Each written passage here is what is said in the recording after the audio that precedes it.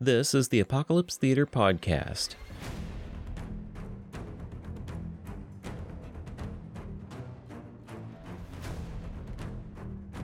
Episode 32.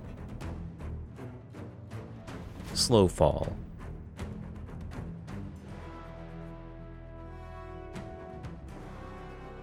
One. 20 years prior to the fall. Captain Davis looked down the list of cadets. It was his second year to be stationed as a director of physical education at the Venus Academy. Earth was but a mere speck in the distance, at least it would be if not for the cloud cover that forever shrouded the atmosphere of Venus. The glass ceiling of the Academy allowed everyone to see the churning clouds all the time. William Mason, you're paired with... Davis ran his finger down the list once more on his tablet. Jonathan Tabith. He looked up. 2 18-year-old boys approached from the line of human faces. Each of them wore the standard dark blue initiate's uniform that allowed their pores to sweat and breathe as needed without obstruction. Jonathan had black hair, William had brown. Each wore an earpiece so they could relay information to one another. William pushed his black half-rimmed glasses up his nose and crossed his arms as Jonathan extended his arm in the air to stretch his upper torso to the right and left. All right, you know what to do, Davis nodded. The 2 boys dashed off at opposite 45-degree angles from Davis and the other recruits.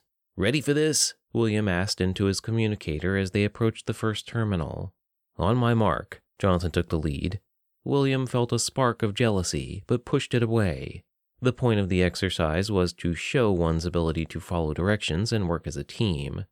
They parked by their adjacent terminals. Ready? Go, Jonathan said. William counted off as he pressed the buttons that could one day prevent a disaster aboard a space station or spacecraft. Red 62, the 2 said in unison. Green 79, blue 12, purple 7, green 56. They continued the sequence until the set was over. Ready? William asked as Jonathan confirmed. The irritation returned. Jonathan was getting leadership points left and right over William. He knew how to take advantage of the communications monitoring program that would eventually relay to their supervisors the kind of leadership skills each of them possessed. It would land Jonathan a better job in the academy. They moved to their next terminals, performed the same style of sequence, moved to the last, and returned to their starting positions before the other recruits. Both of them panted, beads of sweat dripping down their cheeks. 98% synchronization, Davis said, looking at the tablet in his hands with everyone's stats displayed on it. Impressive for first years. You 2 are going to be paired together from now on. Move on to the next room. William flipped the switch on his communicator as he and Jonathan walked toward the double sliding doors leading to the next room. Look, Jonathan, I know you want to be the best as much as I do, but throw me a bone every now and then. Jonathan laughed. Come on, Will. Jonathan wrapped his arm around William's neck. We both know you'll never beat me. I'm light years ahead of you on the charts. All the more reason for you to tone it down a bit. I don't have a problem with you, but I joined the academy to work together with like-minded people. We are like-minded. We're kicking ass and taking names. What's wrong with being a close second? Jonathan asked. Without giving William time to respond, Jonathan disappeared into the bathroom. William stared at the bathroom door. Everything. 5 months after the fall. All right, you son of a bitch. William removed the panel on the wall in order to gain access to the freighter's core control systems. Hooks had been installed on the back of each panel so they could hang on the vents each panel contained. He placed the panel on the next panel over as if positioning a frame on the wall. He clutched his makeshift harness with one hand as he pocketed his screwdriver. He pinched the place between his eyes. It had been 6 days since he actually slept. Working all day and night made him feel like a corpse, but there was too much to do. He needed to keep these vehicles spaceworthy if he could. The alert sounded from the cockpit, startling William. He hauled himself up the rope and climbed back into the cockpit to see what had happened. The holographic video screen displayed that one of the Hawks in their inventory had been destroyed, or at least it was no longer spaceworthy. Computer display 360 feedback from Hawk 17 1 minute before its destruction. The circumference about the Hawk that had departed from their functioning inventory projected next to him. There appeared to be a man inside, fearing for his life. A moment later, the shape of a man in torn clothing, coated in blood, slammed onto the hood of the Hawk. It was Jonathan Tabith. William watched his next actions with growing concern. He let the computer simulate the uncanny vision of Jonathan tearing the hood off the Hawk in order to execute this man who was no one to them, a useless fool of an Aallandron. Computer reverse 16 seconds. Freeze simulation. William had paused the visualization on Jonathan just as he began to tear the windshield of the vehicle off. He walked right up to the image and glared at him. How did I know you would bring your vengeance to this planet? He couldn't help but stare at the contorted expression of pure hatred upon Jonathan's face and in his eyes. This man was a danger to the Aallandrons and the humans and himself. Computer, lock Jonathan Tabith's vitals into the system and remind me when his readings are present at any given time. If he so much as shits near one of our ships, I want to know about it. The computer confirmed the order. William returned to his work. 2. Present. Rainier, upon his black horse Mender, galloped around the bank of Circe's river and made for Golter Pass and Golter's Bridge. He had long brown hair tied into a ponytail that trailed down his back. Runic blue and green tattoos covered his body beneath his vest and leggings. He had a bow laced over his breast, knives tucked into his vest, and a rapier strapped to his belt. As he mounted the cliff overlooking the seaside to the east where the sun was beginning to break over the horizon, Rainier watched the building that had flown directly over the city of Mecha Asche sink into the sea about 5 miles out to the North Sea. He hauled Mender to a stop and gave a series of sharp whistles. A falcon emerged from the wood nearby. Rainier gave his instructions to the falcon and gigged his horse into motion. The falcon soared high over the treetops as Rainier galloped through Golter's Pass. It screeched, calling the assistance of 2 other falcons. Rainier had ordered the assembly of his 3 troops at the shoreline near where the island had landed. He had ordered them to halt until he could scout the area. The 3 falcons split and distributed the order to the 3 packs of Asians who were already in motion from their gathering nooks in the highlands. Vitris, Gome, and Mir on their black horses led their trios of soldiers down from the hills. Rainier met them as the 3 packs converged at the mouth of the highlands.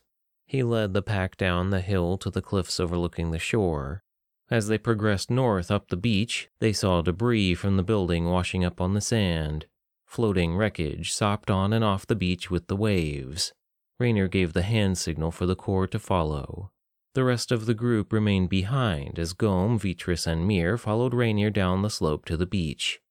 They found a young girl sprawled on her side by the water's edge. She wore peasant's clothing amidst the rubble from the building.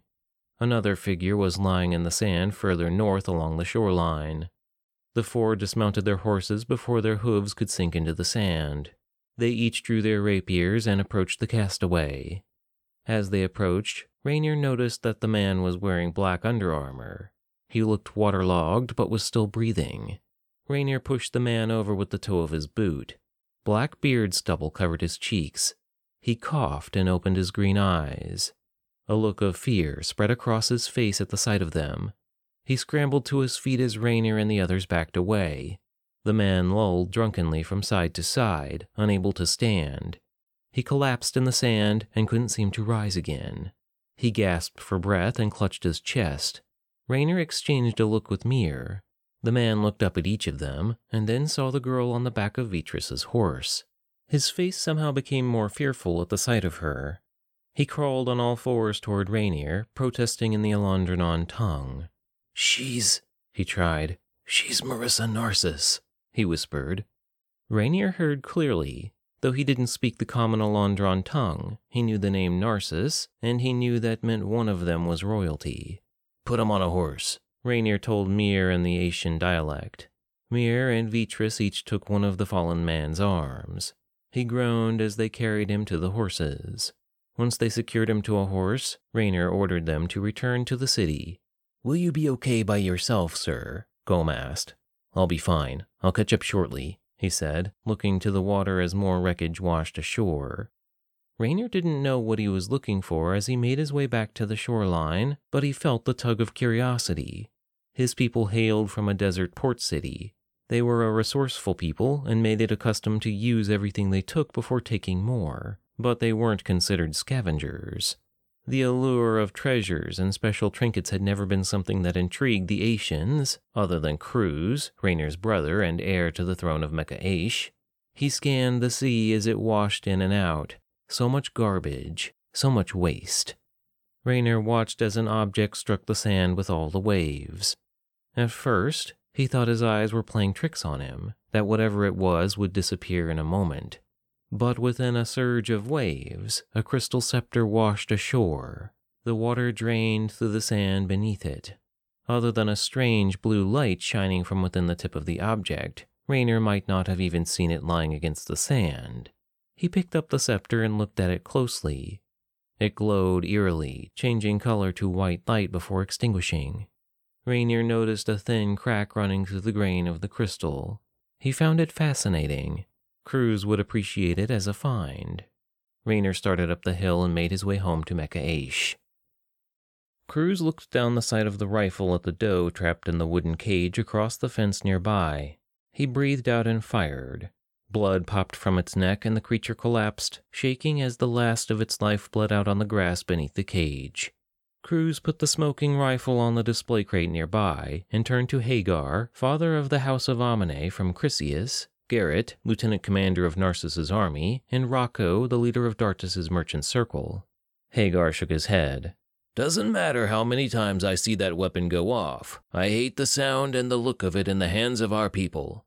"We've all seen the humans' guns," said Rocco. "What is it that was supposed to break our foundations that you supposedly discovered?" "All of this," Cruz said in the common Aallandron tongue, and waved around the room of human technology that he had collected since the fall of the human vessels. They had found the giant ship nearly 200 miles down the shore east of Mecha Asche. The city had felt the quake from the massive vehicle's crash. "We're still locked out of most of their devices," Garrett said. "That makes a lot of what you have here obsolete." He indicated the four-wheeler in the corner. "Thank you for pointing that out, Garrett. The only reason this vehicle is here is so that you'll have a contrast from their technology to ours. If you'll follow me for a moment, please." Cruz walked forward through a door leading to a balcony overlooking the ocean below. Floating in the water in a line were boat contraptions that the Asians had created out of the wheels and walls of the four-wheelers. "Very interesting," Rocco admired the ingenuity. "They don't sink. You have to clear away some algae and seaweed and replace the tires now and then, but that's just general maintenance. We're looking to start a fleet once we recover more from the wreckage to the east. But we found some things that even Narcissus probably hasn't seen. Follow me." The men re-entered the building, went downstairs, and entered a courtyard nearby. Sitting in the middle of the courtyard was one of the larger falcons from the Enigma. Several of the pillars holding up one of the walkways had to be removed in order for the men to clear it for the display space. "You actually found one?" Garrett said, fascinated by the vehicle as he paced around it. He took in its every shape.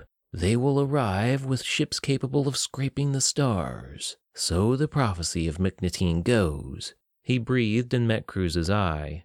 "This isn't what I wanted to show you either." Cruz entered a room adjacent to the entrance to the courtyard. "Yes, the humans have locked us out of most of their things, but that will soon change." Cruz stopped beside a terminal against the wall. He pressed a spot on the touchscreen and the wall came alive. The digital user interface came to life upon the wall. Hagar and Rocco took an instinctive step backward. Garrett stared determinedly at the wall that displayed words in the human language, requesting for the user's security password and clearance. Cruz shrugged and closed out the screen. "We can't get it to do anything more than that, but I have a feeling if Narcissus ever wanted to use the technology, he might pay a considerable price for some of these artifacts, as well as the further information we will be gathering as part of an ongoing investigation into the nature of these beings." "Very interesting," Garrett said. "Enough pattering. Let's move on to dinner and drink at the keep." Cruz smiled at everyone and led the way toward Mecha Asche's fortress. As they were leaving, Hagar met with Garrett's side. "Do you know why this technology is in our hands and not still in the hands of their creators, Lieutenant Commander?" he asked. Garrett shook his head.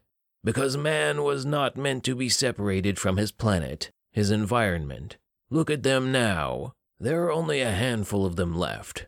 What has their technology done for them? And Amine continues to punish them for their blatant disregard for our sacred world. No, if we were wise, we would bury the humans and their devices and speak nothing more of their ignorant ways. Keep it to yourself for now, but your way of thinking is not unlike King Servais Narciss's, Garrett replied. He has been doing an ongoing investigation of his own. He is prepared to take considerable measures should the conflict with the humans worsen. A relief to hear, said Hagar. The four men entered the busy streets of Mecha Asche. Traders were just beginning to set up in the market for the day. The sun had just reached mid-morning as several Ashen Rangers trotted through the town. The two carried prisoners on the horses with them, one with royal brown hair and the other with black hair. The girl looked over. Her green-blue eyes met Garrett's. Garrett did a double-take. He had witnessed the unmistakable complexion of Marissa Narcuss. He pushed between Rocco and Cruz. He jogged as fast as his formal uniform would allow. Garrett reached the ranger's side as he got behind a merchant cart emanating the aroma of freshly cooked beef. This girl is the daughter of King Servais Narcuss, Garrett yelled as he reached for Marissa. The ranger grabbed Garrett's hand and shoved him back. Garrett stumbled, aghast. Make your claim to the prince, Belatre Famul, the ranger said in the common tongue. He gigged his horse between the obstructive carts and weaved up to the royal stables. Garrett returned to Cruz's side and made his statement. Cruz nodded, concerned with the situation. He and the others returned to the fort keep. The girl was not in the prison or with the guards. Rocco found the cafeteria and stayed behind as Garrett and Hagar followed Cruz through the enormous keep that was designed to scatter invading troops if the city should ever fall to its last line of defense. At last, they entered the main corridor of the fort and made for the royal hall. King Zion of Mecha Asche sat in his high golden chair at the end of the hall with his head resting on his fist. He wore golden bands on his arms and legs beneath his gold-trimmed linen robe. An elaborate gold crown with the high points on the north, south, east, and west sat upon his head. His eyes were gray. Before him stood Rainier and the ranger that had carried the princess. She sat on her knees, her hands bound and head down beneath her dirty brown hair. Garrett, seeing this display of disrespect, marched ahead of Cruz. Zion lifted his head from his fist for long enough to snap his fingers. 2 guards intercepted Garrett before he could get halfway to the 2 men and the princess. You cannot do this. That girl is Marissa Narcuss, Garrett stated.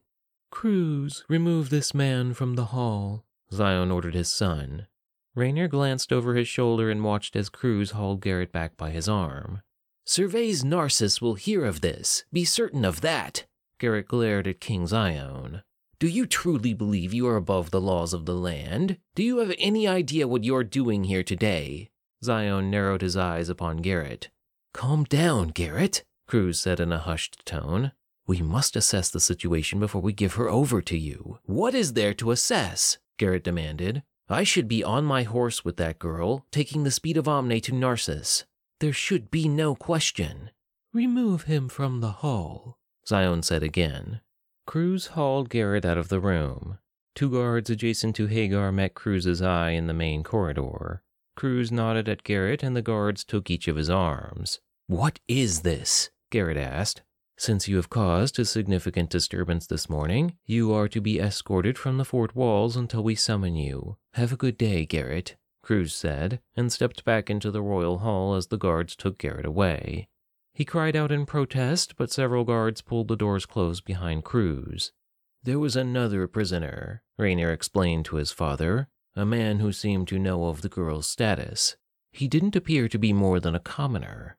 Is this all you found amidst the wreckage? Zion squinted at Rainier, searching him with his paranoid eyes. There was also this. Rainier removed the crystal scepter that was wrapped in a woolen cloth so as to protect it from the jostling of the ride. He held it by the handle and slowly unraveled the scepter until the crystal peered from the cloth. Once Rainier pulled away the cloth and everyone was able to behold the spectacle, the scepter blushed blue. King Zion's eyes grew wide. He sat up in his seat and leaned forward. Rainier stared at the scepter, mesmerized by its warmth and tranquility. Like light reflecting off water, lines and creases covered the radiated blue walls and faces of the royal hall of Mecha Asche's fortress keep. Rainier looked around the room. The same expression covered everyone's face, the guards included. Marissa Narcuss had lifted her head to witness the artifact. Thinking it might be best to put the scepter away, Rainier wrapped the scepter in the cloth once more. "Is it the humans?" Zion asked, blinking. Everyone collectively exhaled once the scepter disappeared. "I don't think so," Rainier answered. "Has the girl ever seen it before?" Zion asked. Marissa Narcuss lifted her head to meet Zion's eye. She shook her head. "I've never seen that thing in my life," she said lowly in the common tongue. The king of the northern city looked to his son Rainier for translation. "She's never seen it before," he replied. "Ask her about the prisoner," Zion ordered. "Do you know the man who is with you?" Rainier asked. "I don't know his name. I remember a face, but nothing more," Marissa Narcuss said. Rainier translated. "So he is no one and she knows nothing." Zion stroked his chin. "But she is perhaps not useless to us. Have the diplomat from Narcissus executed at once," he said in the common speech. Marissa gasped, eyes fixed upon Zion's. A smirk played on his lips. "Let's treat our guest to our nicest prison cell." "Why would you do this?" Marissa choked. "Your king will pay dearly for your return, and some gifts can't be given away freely," Zion remarked. "What if Narcissus attacks in retaliation?" Cruz asked, meeting his brother's side before their father. "Other than the fool we just threw out, no one from Narcissus even knows she's here. The king won't retaliate until we present him with his daughter. In this way, we can give her over as courtesy. Cervais will pay a fair reward for her return," Zion said. "What will we tell the men who come looking for their missing diplomat?" Rainier wondered. Zion laughed. "We aren't to blame for their lieutenant's clumsiness when he slipped from the cliffs in the highlands. Perhaps one of the trags startled his horse, causing him to fall. He was eaten by the wolves while camping for the night, attacked and murdered by bandits, slipped into the river. The possibilities are endless. We can release his horse along the road back to Chrysius as if he were on his way through to Dartus. The girl will be returned on our terms when we are ready. Carry out the execution as ordered." "And what of the other prisoner, the man we found?" Rainier asked. "We'll begin the interrogations this afternoon," said Zion. "Once we've exhausted his usefulness, we'll put him in the virago and see how he fares." "And," Cruz cleared his throat, "what of this scepter Rainier found?" Rainier glanced over his shoulder at Cruz, feeling a stab of worry at the greedy look upon his face. His eyes quickly took on the look of genuine interest and concern. Zion nodded. "The scepter should be displayed on high for all of the town to witness. It is a find that reflects the growing fortune of our great city." "That it is, my king," Cruz smiled. Rainier looked between the two. "A wise decision, father." Rainier nodded to King Zion, whose complexion remained unchanged. "For now, I'll have the soldiers place it in the personal treasury. Thank you for bringing it back with you, Rainier," Zion said. The guard, whose name Rainier knew to be Pinkos, approached and placed a hand upon the hilt of the scepter above Rainier's beneath the cloth. Their eyes met. Rainier knew the instinctive action was to release and keep moving, but something held him back. He felt the eyes of everyone in the room upon them. "I'll have Pinkos place the scepter in the treasury," Zion repeated himself patiently. "Why don't you and Cruz see to it that the guests are well accommodated before their departure?" Rainier didn't move, and he didn't release. When Cruz placed his hand upon Rainier's shoulder, Rainier released the scepter to Pinkos and turned to leave the hall. "Rainier," Zion said, stopping him at his first step. Rainier took a deep breath and made his way to his father's high seat. His father beckoned him closer. Rainier walked to his father's side. Zion leaned forward enough to put his lips to his son's ear. "Execute the lieutenant and dispose of the body properly. Make sure you're not seen." Rainier closed his eyes, registering that he was to kill a diplomat from the capital city without being noticed and make his death look like an accident. Each part of the task more difficult than the last. "Make it done," Zion said. "Yes, father," Rainier said and made his way out of the hall. Cruz followed at his side for a second, but Rainier continued past him, exiting the hall just as the guards opened the doors. Cruz met with Hagar outside the royal hall. Several guards hurried through and made their way into the city streets at the end of the corridor behind Rainier. Rocco found them at the mouth of the fortress entrance. "Has anyone seen Garrett?" Rocco asked. "Garrett was offered a complimentary lodge at the Golden Jar Inn for his inconvenience earlier," said Cruz. "Since there was a bit of a complication with the prisoners earlier, for the sake of ties and appearances, it would be appreciated if you two would give us time to work out any kinks with Narcissus before you mention anything you might have heard or seen here in Mecha Asche this morning to anyone else. Rest assured, if the prisoner Rainier returned truly was King Survey's daughter, then she will be back in his care and company within the week." "That is a relief," Hagar smiled. "Yes," Cruz beamed. "I wanted to show you two the best cocosuela you've ever tasted, captured straight from the highlands to the southeast. I hope you saved your appetite, Rocco." 3. Rainier sat on a box in the alley of a neighborhood that lay in the shadow of the fortress. He looked to the sky. Clouds made their way from one side of the blue bowl to the other. Birds twittered from their nests in the rooftops of the houses surrounding him. He hated murdering. It always made him feel dirty. Assassinating an ignorant noble seemed unnecessary. The immediate judgment made him question his father's methods, but that wasn't the first time his father had made a quick decision regarding the life of someone important. Zion had ended their mother's life on the basis that she may have singularly contracted a disease after returning from a 3-day trip to her father's estate. He had never said anything, but Rainier believed his father would get what was coming to him for his decisions. Perhaps not in this life, unfortunately. Zion was a powerful leader, but his moral compass was skewed compared to that of his mother. His father's visions were foreign to those of the preceding rulers of Mecha Asche. Beneath the patiently watching exterior was the paranoid incarnation of a deteriorating mind. Rainier clapped his knees and got to his feet. He had to comply, and he had to do it to the best of his ability. His father trusted no one else for these requests because, though he questioned the integrity of those requests, Rainier had never failed him. He made his way to the Red Bear bar where the guards had likely escorted Garrett.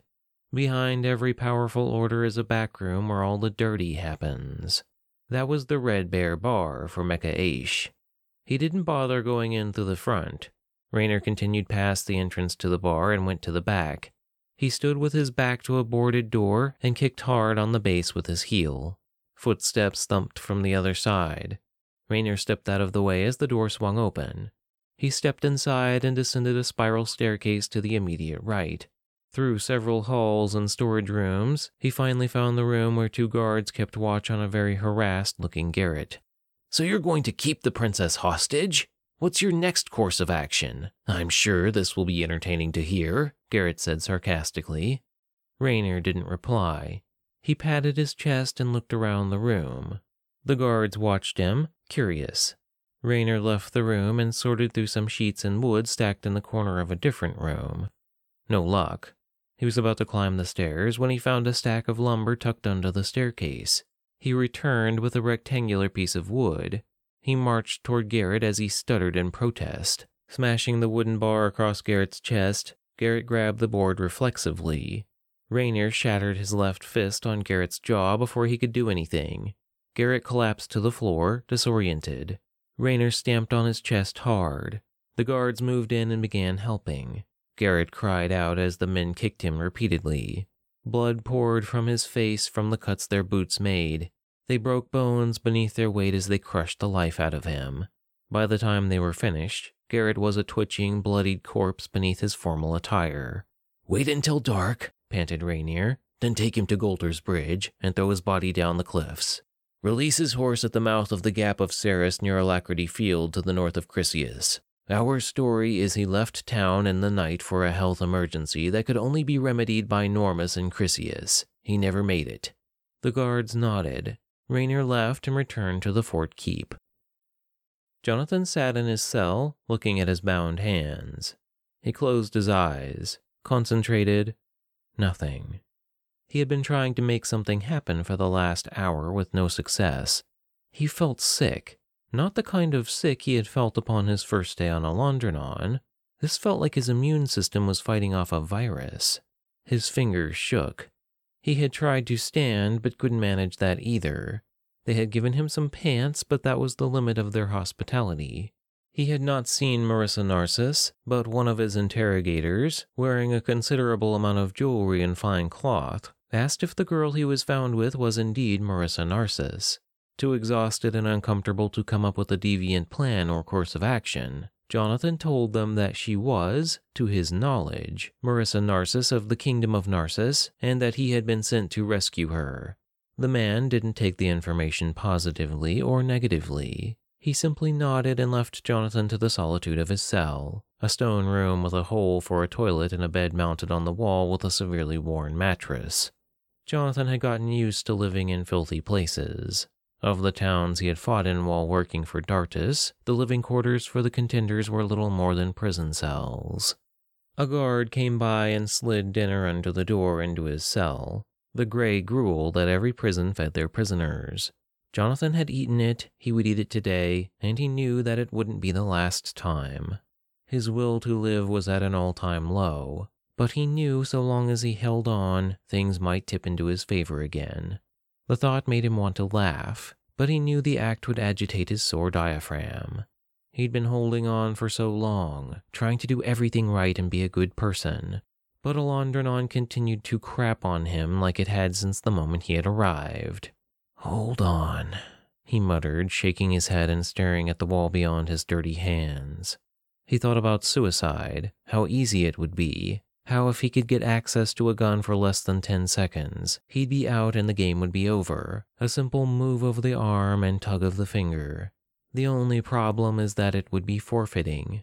One of the few things that his father had successfully instilled in him was that giving up is never an option. Jonathan resigned to treading on so long as his body continued to function. Based on the signs his body was beginning to show, however, his days were coming to an end. Jonathan scooped a palm of sand from the floor and let it spill between the cracked landscape of his left palm. He raised his hand to eye level and focused on each grain of sand. There were dozens of colors and forms of sediment from all over the region.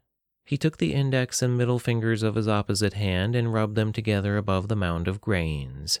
A dull ache spread from his forehead to the sides of his cranium as several of the grains jumped, seemingly of their own accord, toward his fingertips. Frustrated, Jonathan tossed the sand away and dropped his head to his knees. Having no other course of action, Jonathan ate the gruel and sat in isolation while listening to the howls of the other prisoners in the cells surrounding him. Zion sat in his comfortable chair in his library, reading the same volume of Herb and Fontaine that he'd been working on for the last 4 months. He read the same sentence over and over, realizing that he wasn't making any progress, but continued trying to force through the mental block.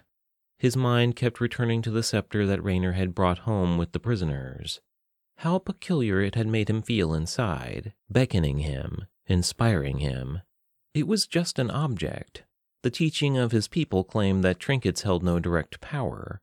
No item held power other than what the mind believed. Wealth was not something to be accumulated, but observed. Prosperity only exists in contrast to unrest, profit to poverty, life to death. But those foundations that he had built his life and city upon had come into question the moment his eyes saw that gently glowing scepter. Zion set the detailed volume of king-making aside and got to his feet. He hadn't decided to go yet. The idea of creeping about to see the scepter at this hour seemed pointless, but a greedy part of him knew that his eyes wouldn't close so long as he did not lay them upon the scepter for just one moment. He hurried into the dimly lit corridor.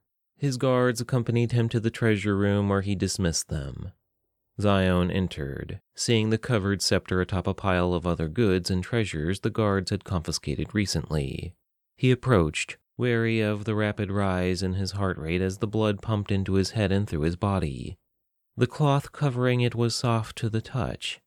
Zion clutched the handle of the scepter and pulled the cloth away. Cerulean light erupted throughout the room like water, coating everything in the treasure room in a bright shade of blue. Zion gave a cry that was a mixture of horror and exhilaration. The guards outside hurried in, but he waved them away. He held the scepter up as the light moved within. It was alive, living and breathing within its glass confines. For a minute, King Zion felt an enormous sensation of ecstasy course through his body. He stared into the icy depths of the scepter. The light began to fade to a navy blue. "No, don't go," Zion whispered, but the light extinguished within.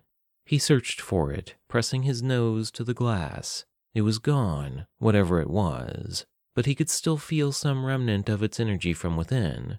"Sir," one of the guards said from behind him. Zion, furious with the interruption, turned around and glared at the man. "I'm sorry, but it's been 2 hours since the light went out. I left to go on break a while back, but you're still here."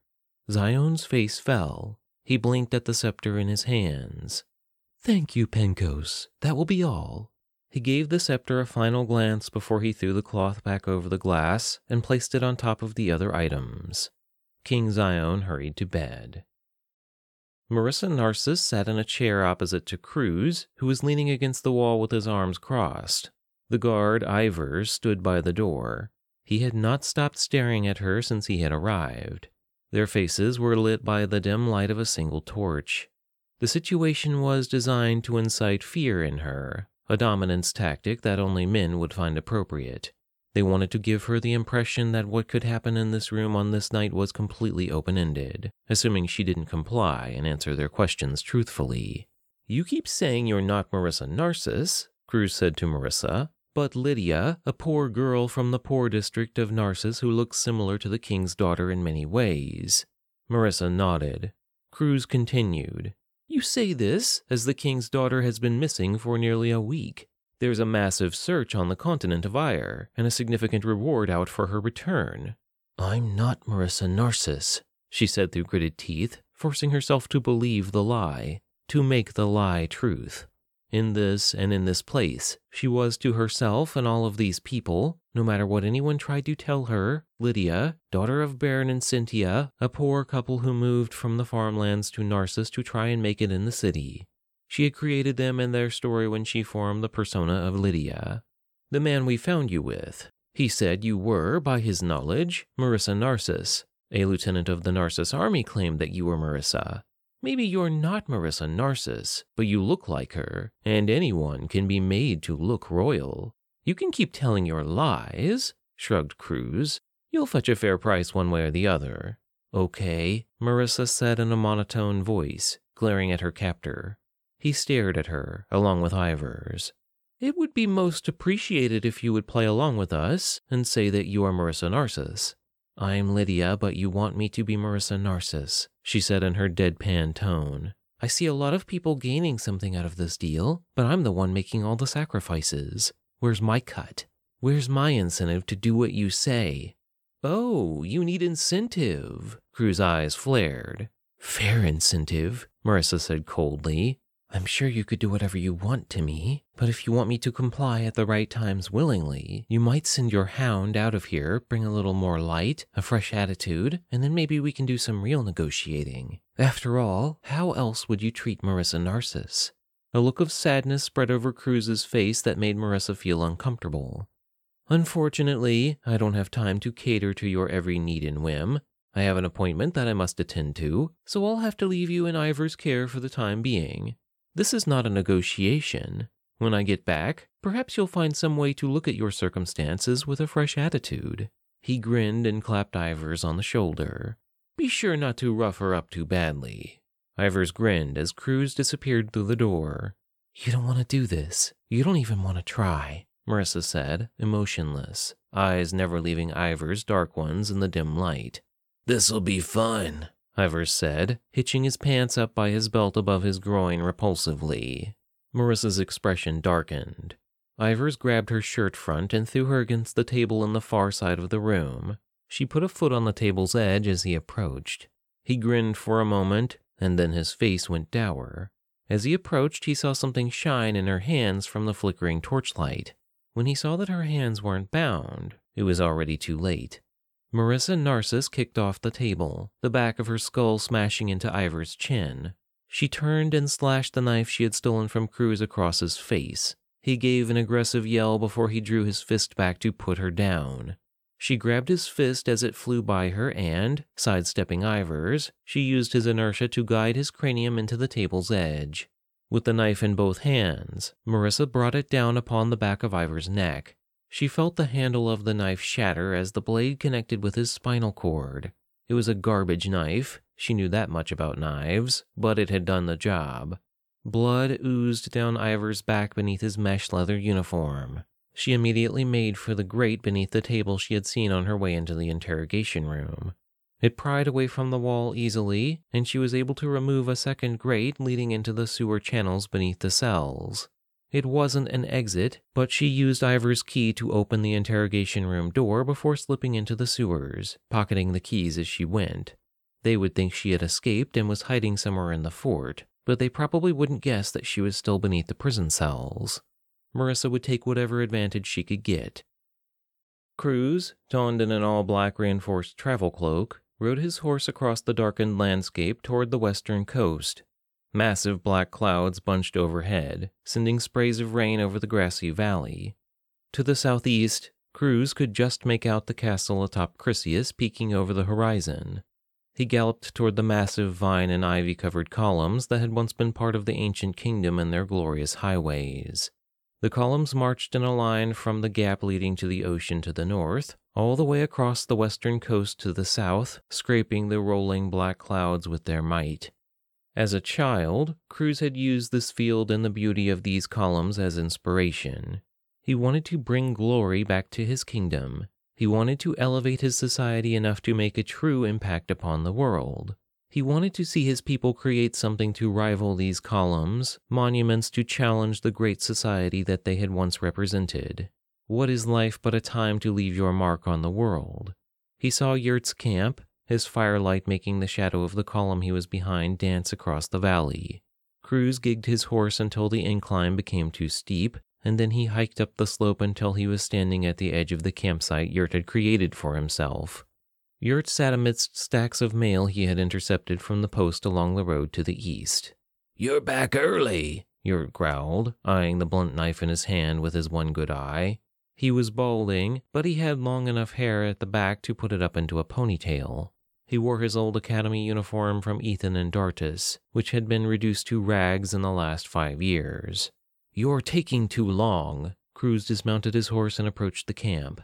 "Setting up takes time. It'll be done within the week," Yurt said. "Here, save me some trouble and cut this open, would you?" He tossed a package to Cruz. "My patience is at an end." Cruz pointed the package at Yurt. "You have until tomorrow, or the next time I see your wife. She won't be able to stop being happy to see you. Of that I will ensure." Yurt's expression darkened. "Why so impatient?" "Because I don't like having to feed and clean rubbish to get you to do this job. I want it done so you can have your family back, and so I can give you the money." "You could have just not kidnapped my family to begin with." Yurt glowered at the fire in front of him. "You're the greatest bounty hunter Ethan has ever molded, and I need great in order for this job to go effectively." "You need someone who's got nothing to lose." "But you have everything to lose. I don't want to hurt your family, Yurt. I just know that you won't do this job if you don't have proper incentive. I also have to protect myself from you." "What's to stop me from gutting you in your sleep a few years down the line after I get my money and my family back?" "If the amount I've offered you isn't enough, I'll double it. I want this job done, and I want it done by tomorrow. Double the money and it's yours. You can have your family back, and you'll never hear from me again. Just do the deed and it's all over." "How do I know you won't just kill me?" Yurt asked. "I wouldn't do that. We're friends, right?" Cruz shrugged. "Not in the least." "The only way I'll have you killed, Yurt, is if you don't have this job finished by the weekend." "Fine, you son of a bitch. Open that package and get the hell out of here already." Yurt pointed back toward Mecha Asche. Cruz rolled his eyes and reached for the knife in its sheath at his hip. His fingers closed upon nothing. He looked back at the empty sheath on his belt, put 2 and 2 together, and tightened his fist. He threw the package back to Yurt and made for his horse. "Tomorrow night, no exceptions." Yurt made a rude gesture at him as he mounted his horse and spurred the creature down the slope. Cruz started across the valley from whence he came. 4. Jonathan turned the tin dinner plate in his hands, trying to think of a way to use it to his advantage. He could try to turn it into a key and open the prison door, but where would he run? He could barely stand. The idea of trying to navigate the wilderness was laughable. Xylan's men would find him within the afternoon. He couldn't climb or jump or run if he needed to make a quick escape. No, his escaping and action-filled days were over. His mortality had finally caught up with him, so it was time to face responsibility. If it turned out that Zion returned him to Narcissus and surveys found him guilty for the kidnap of Marissa, then so be it. That's just the way things go. It was a time in his life where he had to accept his fate, even if it meant death. "Hey," a voice filled Jonathan's cell. "How'd you do all that crazy stuff before?" He looked at the door. There were no feet standing on the other side from what he could see through the slot where they slid the food. He heard a laugh. It was definitely a girl. The girl's voice continued. "Don't act all confused. You know what I'm talking about. You totally beat the crap out of that creepy wizard." "I only performed as I could at the time," Jonathan said aloud. The simple act of pushing air through his vocal cords caused him a fit of coughs. "What happened to you? You were a lot less weak." Jonathan gave a raspy chuckle. "Yeah, I'm not sure what happened. Can't say I knew what happened to begin with." "What do you mean?" "I mean, one day I'm my idea of normal, and the next I can carry 5 to 10 times my own weight. One morning I'm a champion over many, and the following afternoon I'm some wizard's life source. Within a day, I'm so weak I can't even move." "Do you think this recent change in ability had something to do with what the wizard did to us?" the girl asked. Jonathan didn't answer at first. He realized that he was talking to Marissa Narcuss. The understanding made him want to change the way he spoke to her, but then he realized she probably wouldn't want special treatment. He considered her question. "Other than me, you're the only other person who's escaped from Norhawk's Manor. Did you notice any loss or gain of ability?" Marissa moved beneath the floor. "Don't think so." Her voice was a murmur as she fiddled with the grate at the opposite end of the room. "It's me, then. Something happened to me in that manor, and it may be killing me now." "Is there anything I can do?" she asked, her voice more clear now. "Not unless you can get me feeling back to normal. Hell, I'd take normal on Earth over this any day," he said, knowing she wouldn't understand what he was talking about. "What you can do for me is you can escape from this city and live. Try to make this world a better place." "Is that what you would do?" She returned to the other side of the room. Jonathan remembered his dreams from within his state under Norhawk's control. He had seen a future in that dream, one where blood poured from the heavens, and he had used the black hole that brought the Enigma to Aallandron as a transport to unleash a massive spatial assault upon Earth and its solar system. Something inside of him was harboring a darkness that made him question everything he had once believed in wholeheartedly. Long ago, he would have done anything to say aloud he always did the right thing. But the right thing wasn't going to fix the world, at least not here on Aallandron, and the right thing didn't fix the social problems on Earth in the earlier part of the humans' technological development. Affirmative action by every man, woman, and child made changes possible on Earth. Deep down, he knew that if he committed to doing what he formerly thought was the right thing, he would die. If he wanted to live, he was going to have to live for himself, and the right thing would have to be redefined on Aallandron. By force. "No," he said in a low but solid tone. His fingers curled into fists resting on his knees. "I'm afraid that's not what I would do at all.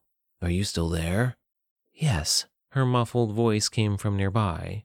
She became clearer as she moved closer. "I'm just trying to get the latch on this grate. It isn't a very smart design. There's a tiny lever that just clicks in and you're not supposed to be able to reach it from inside the cell. Both of yours feel like they're rusted in place." "Figures," Jonathan coughed.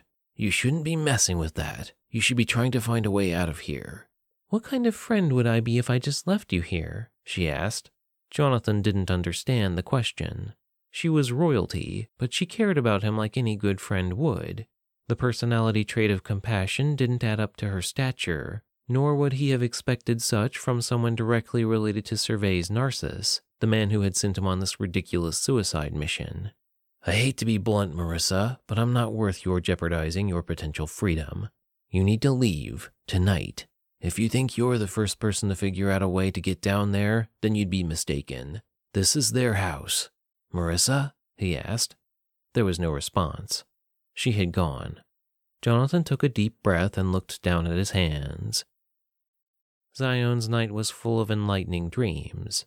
In his visions, he soared across the great lands of Aallandron. He swam into what he was certain could be none other than the Great Lake of Epetris, a lake within the northwestern continent of Van Row that was so vast it had to be considered an ocean.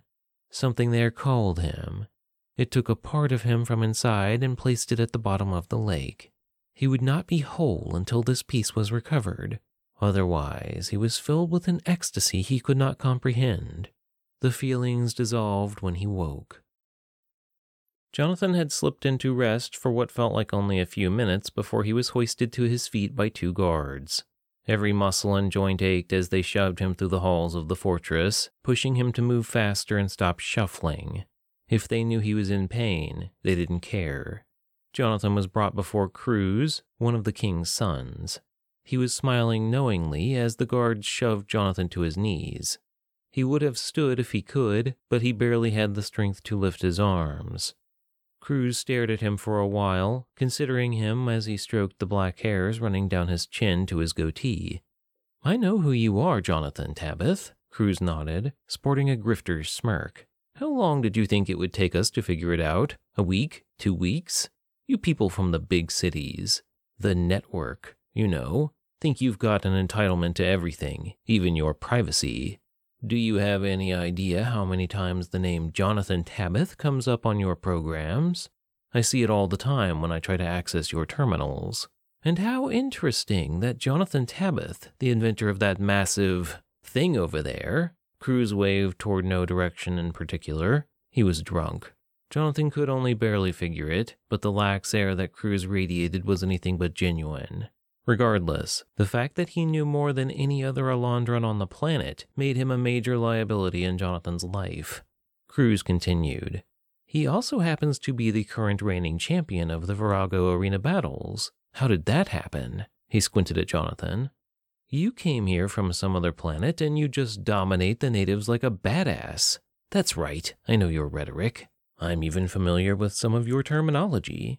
I've been a busy bee, Jonathan, researching your little lives from your perfect world and society. What's your damn point? Jonathan croaked. He didn't even recognize the sound of his own voice anymore. I need you, Jonathan. I have equipment from your ship and you've piqued my interest. You're going to show me how to get inside, and not just a little. You're going to give me everything that will allow me full access to all the wells of knowledge in that massive machine of yours. What good could that possibly do you? Jonathan glared at him. Whatever I can use to sell to our benevolent King Narcissus. But you know what the biggest kicker of them all is? Cruz asked without giving Jonathan time to answer. It's that you're going to give me all of this information, or else I'm going to throw you into our Virago. I know you're not of this world or this society. How do you really feel about executing others? Does it make you happy? Does it make you feel good inside? Screw off, Jonathan said through gritted teeth. Cruz took a drink from the goblet by his hand and made the bitter face of someone who wishes to say something quickly. What the hell happened to you? He swallowed. You should be able to kill me 6 times over before I can hit the ground, but you can't even move. Is it something in the air around here? A presence that just infects you? Jonathan stared at Cruz's determined eyes. Maybe you were always a myth. One of those legends that's just too good to be true, Cruz said, goading Jonathan to bite. He didn't. Cruz got to his feet and rounded the table that stood between them. He stood over Jonathan in his gold-trimmed white gown. Jonathan noticed for the first time that he was wearing black eyeliner and other makeup on his face. My voice is the only one that can access those programs you're talking about, Jonathan said. And you can throw me in the arena if you want. I'm not telling you shit. Guards, Cruz snapped and turned his back to Jonathan. Very trusting of you, yelled Jonathan, knowing that I'm the only one who can access those programs but still throwing me into the arena. You must think I have an ace up my sleeve. Do you have an ace up your sleeve, Jonathan? Cruz asked. He turned around to face him from the back of the room as the guards hauled him away. You'd better hope so, Jonathan coughed. Pinkos realized that Zion didn't rise at his usual time. He gave him a few more minutes before entering his royal chamber. Zion was awake, but he sat on the edge of his large golden bed, staring straight ahead without blinking, and without so much as the slightest motion of an in or out breath. It was the closest to a statue Pinkos had ever seen a person. Zion, having somehow sensed Pinkos watching, got to his feet and turned to Pinkos. "Assemble a group of 8, he said, furrowing his brow. 16. Assemble a group of 32 men. He turned and leveled his gaze upon Pinkos. He'd gotten very little sleep. 32 men? Pinkos rolled his wrist, awaiting the rest of the command. Send a fleet of 32 men east, by boat, to the land of Van Row. Pick out a suitable leader, and I will give him my private instruction. As you wish, sir. And Pinkos, Zion added, make sure this remains quiet. Of course. Pinkos nodded and left the chamber. The guards pushed Jonathan into a dusty, dilapidated arena with rafters blotting out most of the sun.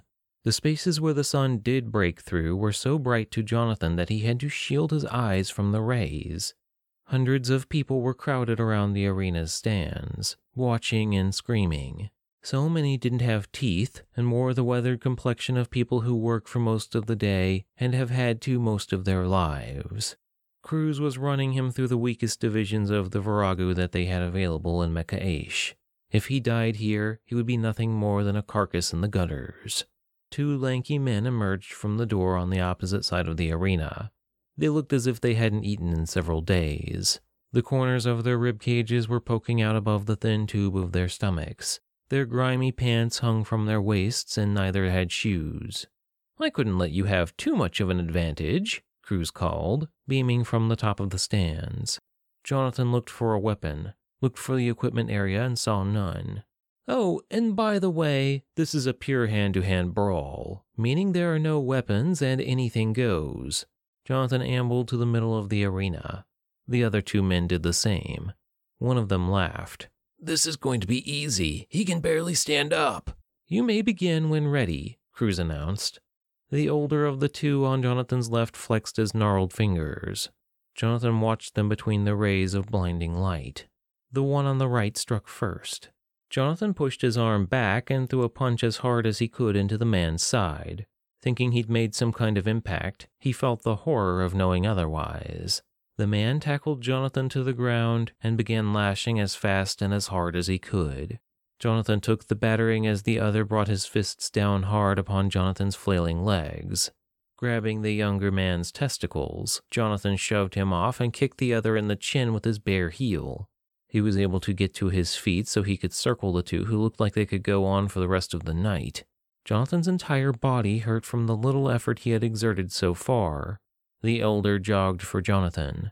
He came at him, but Jonathan moved to the side and shoved him as hard as he could. The younger threw a punch into Jonathan's stomach that doubled him over. Jonathan instinctively grabbed the man's neck and slammed all his weight onto the knee he brought into the man's belly. Pain flooded through his leg as if he had broken something. The older man grabbed Jonathan's leg and tugged him to the ground. The agony in his spine hurt more than any pain he had felt so far. Jonathan felt them stepping on him and kicking him, but he couldn't get up. After the world dissolved into a numb monotony of beatings, the 2 men parted from Jonathan as Cruz approached. You're nothing like champion material, Jonathan. I should call you the glass warrior with the way you look out here. I wouldn't even pit you against someone as pathetic as you. I'd just cut your throat and be done. Jonathan murmured. He had bitten his tongue somewhere during the skirmish that had easily been the biggest loss he had sustained. If not for Cruz's interference, he'd be dead. What was that? Cruz put a finger to his earlobe.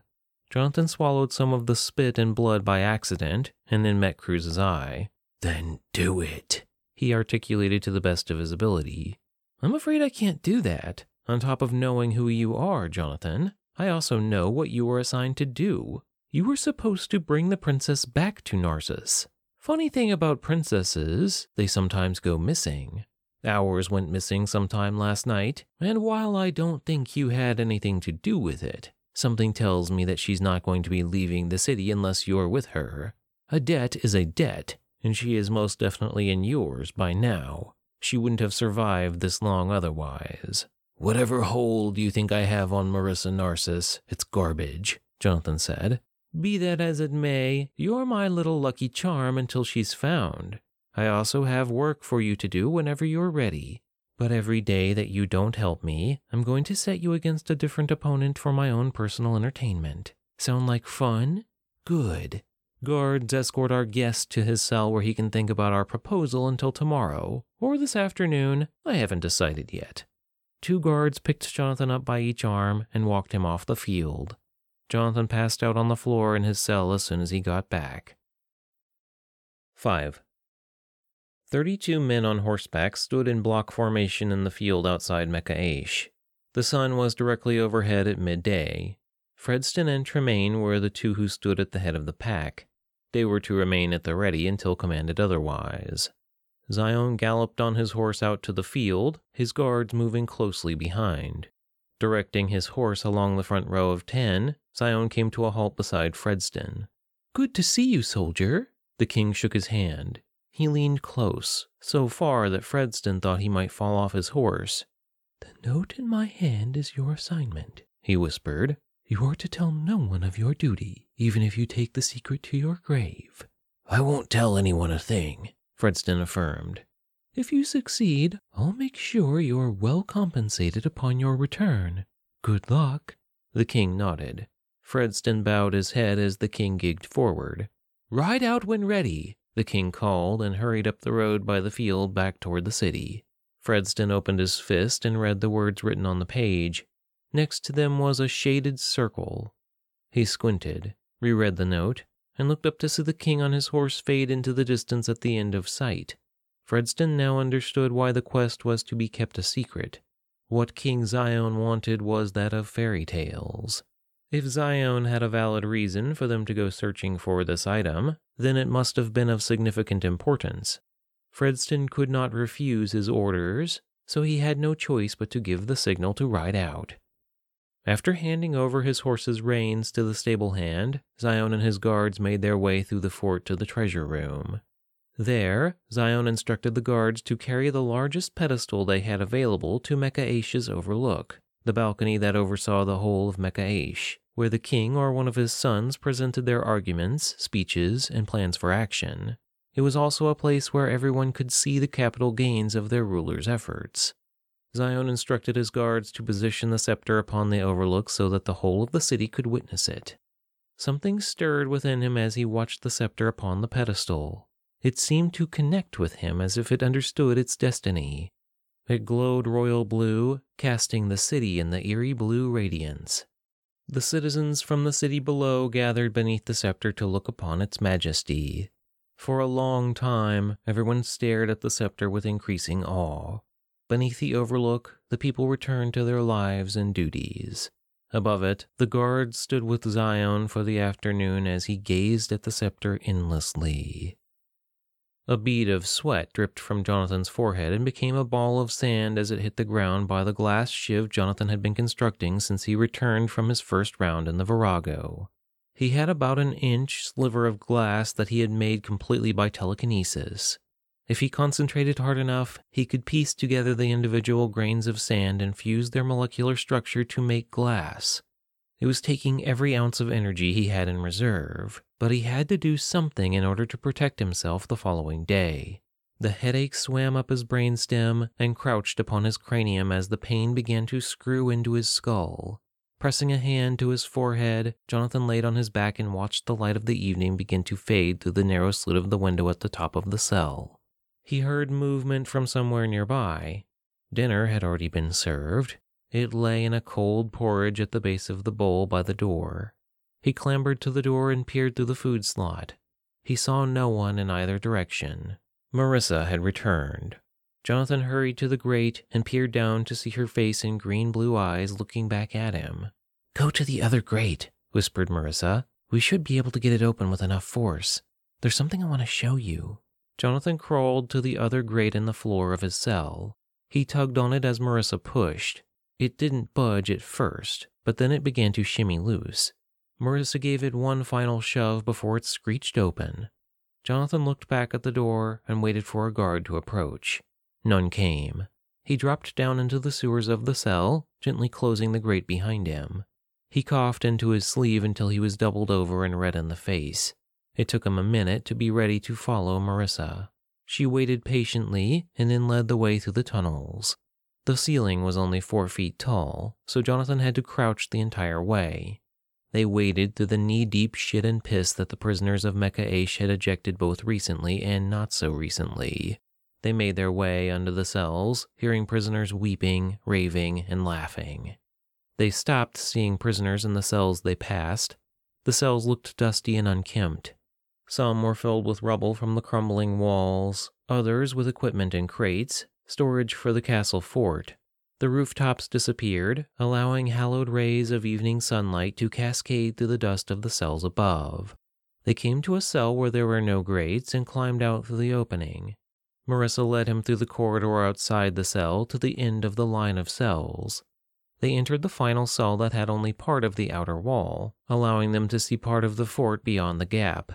For a moment, the two stood in silence, basking in the freedom of fresh air and a clear view of the azure sky. Jonathan approached the edge of the cell to look across the way. Marissa pointed at something on the other side. Below the last cell in the line was Mecha Asche's overlook. Standing on a pedestal in the center of the overlook for all of the city to see was the glowing blue scepter. Jonathan stared at it for a long time, not certain of what to make of the feeling it gave him. "What is that?" he asked. "I don't know. I saw the king make the guard put it up there earlier. It started glowing blue and hasn't stopped since," Marissa said. Jonathan stroked his chin, watching the scepter warily. Marissa gasped.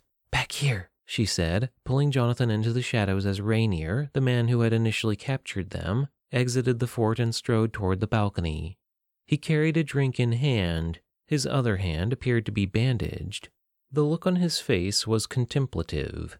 Jonathan sat at the base of the wall and looked over as Marissa watched from the darkness of the doorway. Rainier took a sip of his drink, feeling the alcohol burn his throat.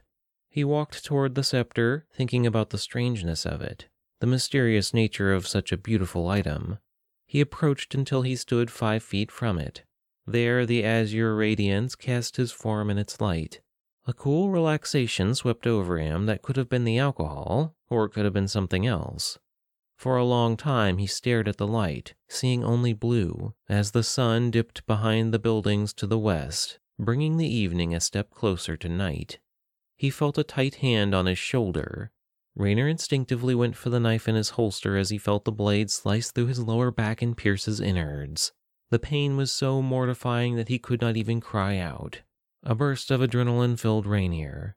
He grabbed his assailant, a weaselly old man with only one good eye, and the two wrestled toward the ledge of the balcony.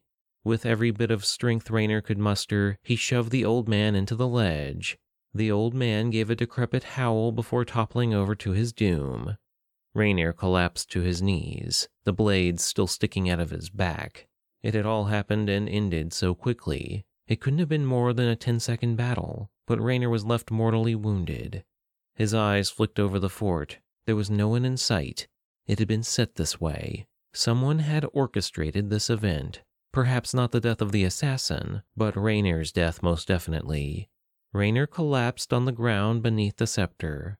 "Without a hitch," Cruz said, approaching from the west entrance to the upper courtyard. He had his scimitar drawn and ready. "You even saved me the trouble of having to explain to the assassin that his family was already dead."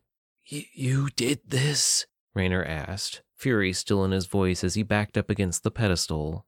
"Of course I did," said Cruz. "Who else would have the gall to try to kill the favorite son? I see the way Father calls you forward to take care of the more sensitive assignments. He trusts you far more than he trusts me, which means he will choose you as his heir."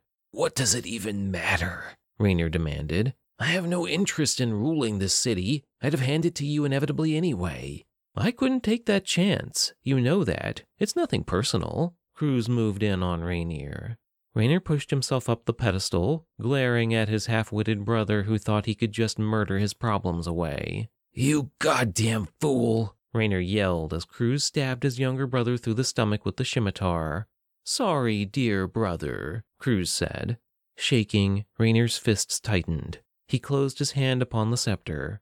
As the last of Raynor's strength faded from his body, he used it to throw all his energy into ending Cruz's unfortunate existence. Raynor smashed the scepter across his brother's face, shattering it to pieces. From their position in the cell, Jonathan and Marissa watched the entire scene unfold. They watched Raynor defeat his assailant and break the scepter across his brother's face. After the collision, Jonathan's eyes widened. A blue orb, no larger than the size of one's closed fist, emerged from the broken end of the scepter and bounced across the stone floor.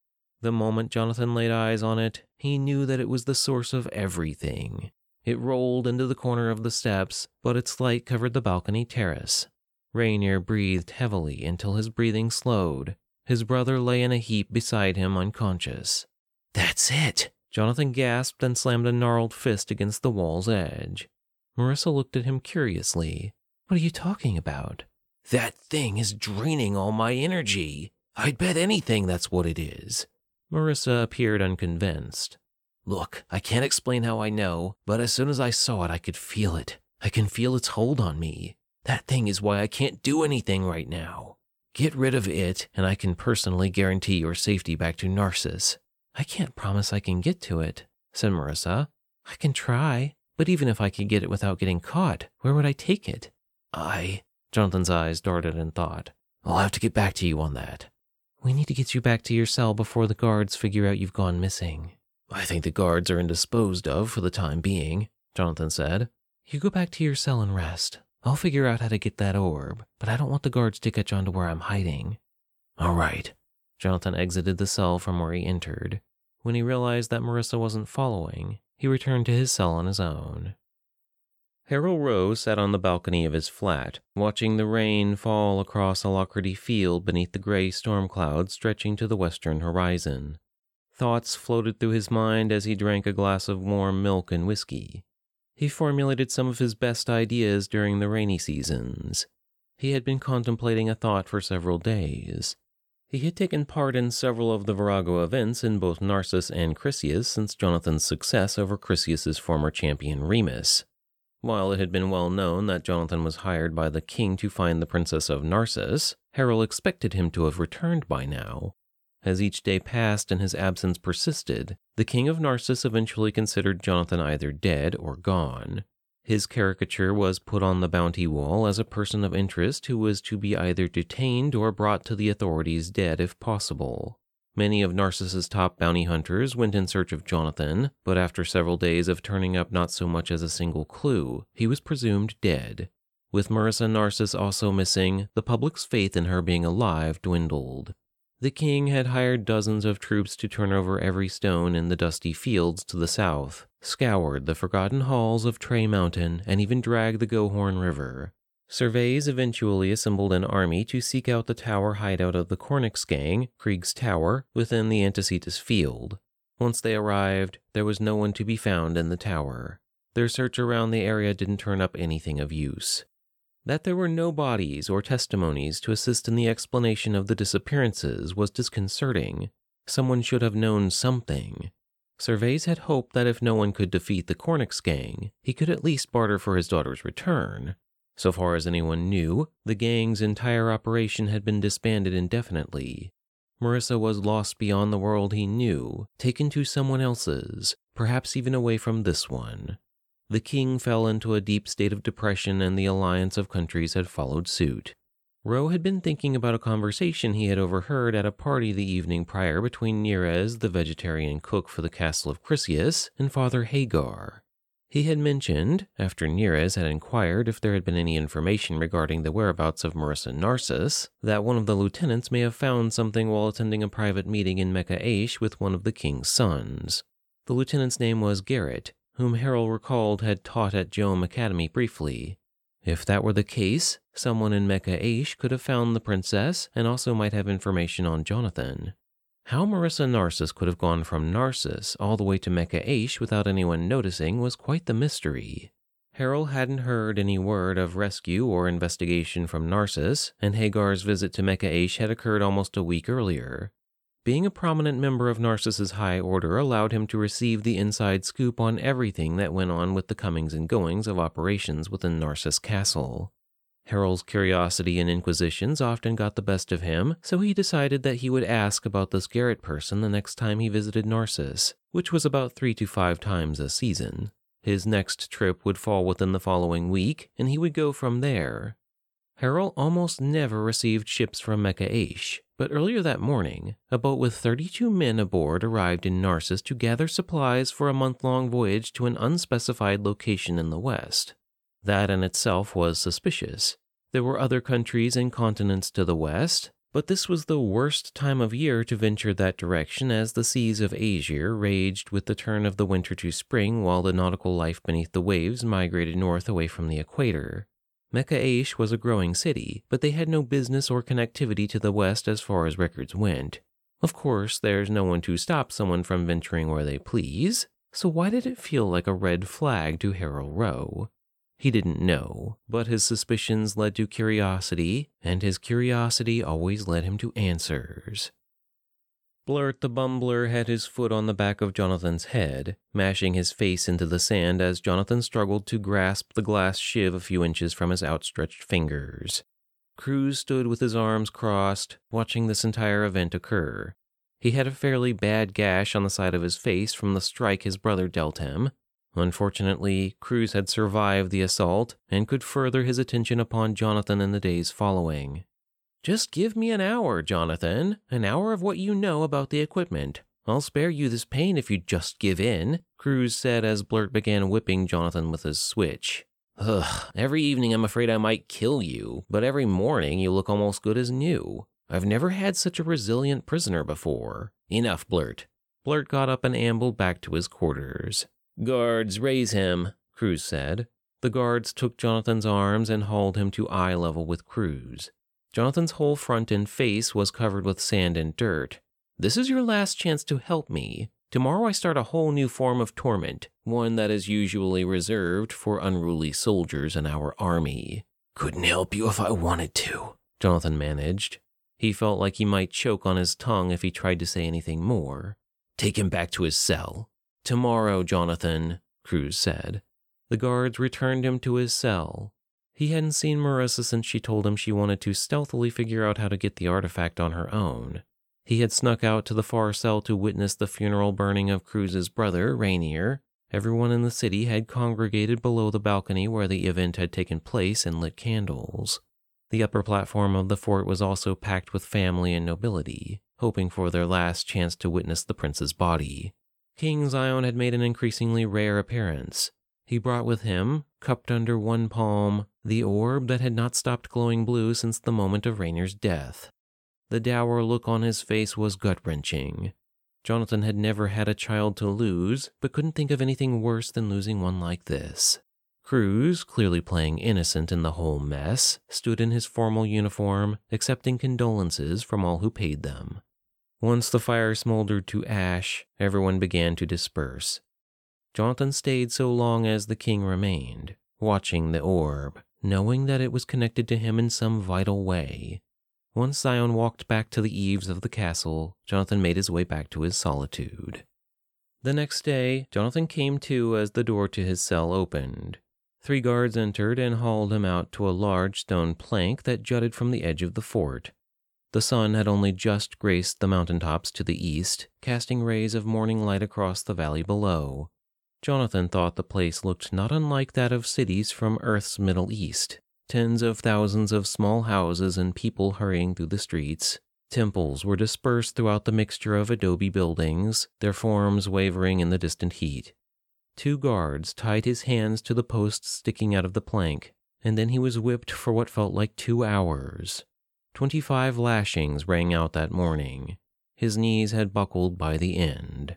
He wanted nothing more than to die as the blood dripped down his back and pelvis to the sand beneath him. He had writhed in torment as they finished the count. "I can make it go away whenever you want, Jonathan," Cruz said once the punishment was over. "Help me so I can help you." Jonathan kept his head down as the guards untied his hands. They tossed him back in his cell to recuperate for the following day. Harold Rowe had arrived in Narcissus early, only to find that the lieutenant named Garrett had not returned to Narcissus in nearly 2 weeks. His position in the army was nearly forfeit. The last place his family and superiors knew of him was that he was on a diplomatic trip to Mecha Asche. Harold had begun to associate the city with an unpleasant taste in his mouth. He heard so little about the place throughout his life, and now some event pointed it to the center of a major disappearance. Speaking with Bergo, Garrett's superior, Ro was the first person to relay the information that the last time Father Hagar had seen Garrett was right before he chased after a girl who he believed was Marissa Narcuss. Based on the information Harold had gathered from everyone else, that was the last place anyone had seen him. It was just about time to take a trip to Mecha Asche to ask a few questions personally. He wanted to schedule a visit the following week, but he would be in Cathara, hosting the yearly Pierman's Wharf Festival. He would have to either do it before the end of the current week, or wait until nearly 2 weeks later, in which time the investigation could have gone cold. With so much evidence linking Marissa Narcuss's disappearance to Garrett's disappearance, the responsibility of looking into these matters in a timely fashion fell upon his shoulders. As he made for the boat that would take him back to Dartus so that he could make a quick ride to Chrysius, someone called his name. Harold! It was Onslow, the Narcissus dock foreman.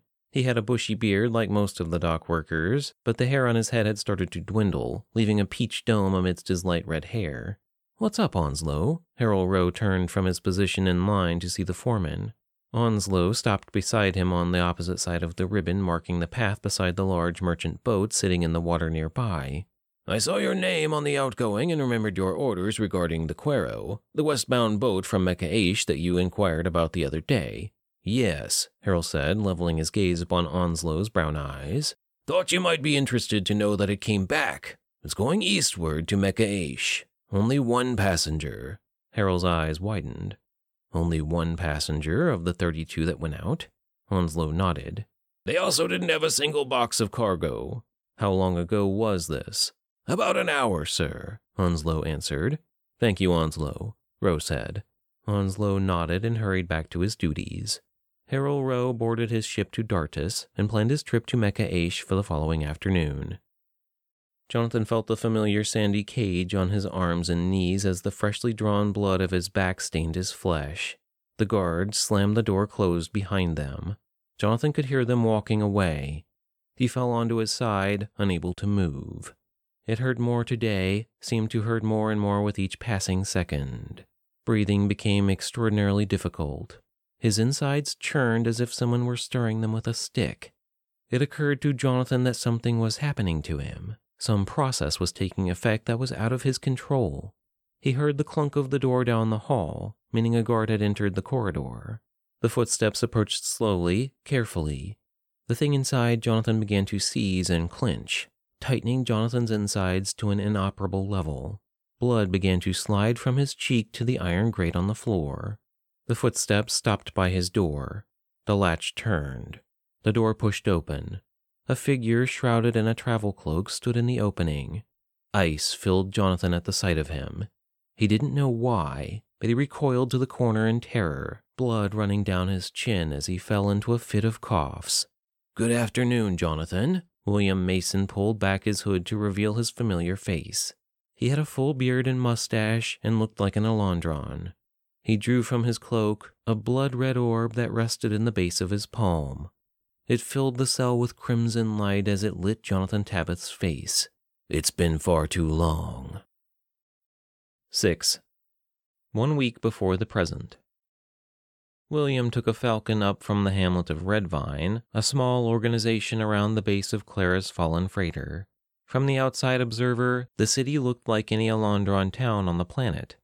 Clara had gone to the capital city of Narcissus herself and saw to it that the Aallandron authorities recognized her as an Aallandron princess from a far-off continent, daughter of Ray the Conqueror, a fictitious king who had billions of men at his disposal. Just as her voice allowed her entry into the city, it influenced the minds of all who heard her. The Aallandrons believed her story and allowed her people to build an outpost so they could trade with such a remarkable empire. Meanwhile, since Clara had convinced the Aallandrons that their specialty was iron, William and several of the other pilots began using the weapons on their freighters to tunnel into the mountain from the seaside that overshadowed Redvine. This allowed the survivors to gather the minerals as they needed while also giving the impression to the Aallandron regulators that they had an influx of goods to trade. So long as their story was straight, The Aallandrons had no reason to question Clara's statements. The few that did, Clara was able to deter using her influential presence. William had remained vigilant to Jonathan's actions in the time that Redvine took to become an organization. He even went so far as to send drone scouts to the major cities where Jonathan began competing after he became a champion. He watched Jonathan murder hundreds in the arena, some of them their own people. He killed without hesitation or question, taking pride and satisfaction in his new job on the planet. So far as William understood, Jonathan was an enemy to the humans of Aallandron. He showed his findings to Clara, and she told him to keep watch on Jonathan for as long as he could. And then Jonathan disappeared. William followed his status to Narcuss, heard a little bit about him possibly investigating the disappearance of Marissa Narcuss, and that was all. All evidence of Jonathan's existence dried up within a day. For a long time, William's hopes of Jonathan having been murdered and buried in a field somewhere seemed like a plausible explanation for his absence. A day later, while William was surveying debris from the Enigma that was caught in Aallandron's gravitational pull, he scanned a massive disturbance from nowhere he could isolate. It altered the very course of the debris he was chasing. He had never surveyed anything like it before. Other than a noticeable altercation in the flow of most physical properties outside of Aallandron's atmosphere, nothing seemed to have changed. On a daily basis, William received notice that several of the ships from the Enigma were receiving failed login information. William had taken on the duty of keeping inventory on everything that the Aallandrons had confiscated as evidence. They had become very fascinated with human technology in recent months. Because they couldn't do anything about it yet, William had to allow the Aallandrons to take these items. This allowed him to listen in on the natives. Routinely eavesdropping on the Aallandron stories, William isolated the vessels in the growing Aallandron city of Mecha Asche. His scouting devices picked up Zion's orders while relaying to William that these Aallandrons had found both Marissa Narcuss and Jonathan Tabith off the coast. Sending scout drones to the city, William overheard Jonathan mention that the reason he was unable to do anything was because of a strange spherical object that had been birthed from a glass rod found in some kind of wizard's keep. Knowing Zion's investigation, and hearing about Jonathan's definite weakness, William decided to take action. The second artifact lay at the bottom of an obscure lake that, to the Aallandrons, was so large that it could have been considered a small ocean. Using the ship's radio scanning technologies, William was able to pinpoint the orb with ease and claim it for his own. He then stole an Aallandron boat and sailed it back to Mecha Asche, where he brought the orb directly to the cell that housed Jonathan Tabith. "So you're probably wondering why I'm here," William said as he drew closer to Jonathan Tabith, who was still shaking uncontrollably in the corner, watching William. "I'm a little surprised myself. Why would I care what happens to you? Hasn't everything you've done come and gone, your influence and reign of Renaissance finished? Isn't that what it's always been about with you? To see how large your followers could build your statue?" "You don't know," breathed Jonathan, "anything about anything. I know that something happened to you while you disappeared from the face of the planet, and I know that it has something to do with this and the other artifact that has been recovered. You activated these things, and now they're draining your life away. So far, the Aallandrons haven't been able to kill you, but that will soon change. I've been listening, Jonathan. Your days are numbered, and the Aallandrons of this city have begun to realize that you're not going to tell them what they want to hear. We can only hope it happens quickly. Maybe you won't even see your end coming." "Were you ever going to get to the fucking point of why you're here?" Jonathan managed through a forced growl. "I'm here to let you know that you're no longer welcome," William said. "What does that mean?" Jonathan asked. "In our reorganization efforts, you've been absent every step of the way. You've killed the natives, and you've even gone so far as to kill our own kind. Based on the information I and the rest of the officials and survivors of the Enigma have gathered, you are no longer welcome amongst our people. You will not be allowed into any of our territories. If by some miracle you survive the torment you legitimately deserve, do not come and find us." "I should have killed you," Jonathan coughed. "In your case, yeah, you should have. But I'm the only one who's been watching you since the beginning. I've always known that you were never doing all of this for us, or for humanity as you always boasted on Earth. You did all of this, every decision and choice up to this moment, for yourself. In the process, you have ruined us, Jonathan. You are the worst human alive. Get out, Jonathan said lowly, eyes fixed on nothing just over William's shoulder. All right, but... I said get out, Jonathan yelled. William turned and left the cell, closing the cell door behind him. He remained in the corridor a moment as if he were going to say something, but then continued up the steps nearby. Jonathan lay back against the wall, the disturbance gone but its influence still lingering. The artifact William brought with him, he was going to leave it in Mecha Asche for Zion to find. After that, Jonathan would be paralyzed and helpless to defend himself in the event that it became necessary. In his current state, he couldn't even escape if the door were wide open to him. He had few options remaining before what would probably be his execution the next morning. Jonathan stared at the wall determinedly. He was more angry than he thought possible after having fallen so far. There was an option that would make him the biggest traitor in the world and wouldn't guarantee his safety but for a short period. The lines in Jonathan's face deepened as he connected another step to this growing plan of his, one that would put his dear captor in his crosshairs. He heard a noise. Jonathan instinctively looked to the grate where Marissa Narcuss had met him. It had been a full week since they saw one another. He had hoped she would have escaped the city by now, but he saw the grate flip open. Metal slammed on metal. Her dark brown hair looked black in the dimness of the room as she pushed herself into the cell and met Jonathan's eyes with her green-blue ones. "Who was that guy I heard you talking to?" Marissa asked. "Someone from my past." Jonathan watched Marissa carefully. "You don't look so well," she observed. "I can't move. He brought another one of those stupid orbs. They're both draining me of every last bit of energy I have." "I came to tell you that I know how to get Zion's trophy. I just need a distraction. Everything is carefully watched in the fort, everyone constantly on guard. But when something happens, they all move. I had to expose my hideout." "You were seen?" Jonathan scowled. "It was necessary for my cause. If all I've got to do is get these things away from you and you'll smash these guys to high heaven, then it doesn't even matter." "We need to act fast," Jonathan said without moving any part of his body except his lips. "I'll get you your distraction about an hour after I get taken for punishment in the morning. You need to find both of the orbs, red and blue, and then get them to the four-wheeler near the electronics the Ascians have collected from my ship. You won't be able to drive the vehicle, but I'll be along as soon as I can to activate it. From there, I know a place where we can go to do away with these orbs once and for all." "Why didn't you go to your king with this information?" Narcuss surveyed Harold Rowe carefully while stroking his chin. "Because I couldn't guarantee that action could be taken within a reasonable length of time in order to see to it that Marissa Narcuss might be rescued. I've given you all the information from my investigation. Marissa and Jonathan Tabith are being held captive in Mecha Asche. The lieutenant of your army, while trying to retrieve the princess in Mecha Asche, was slain for having witnessed her capture.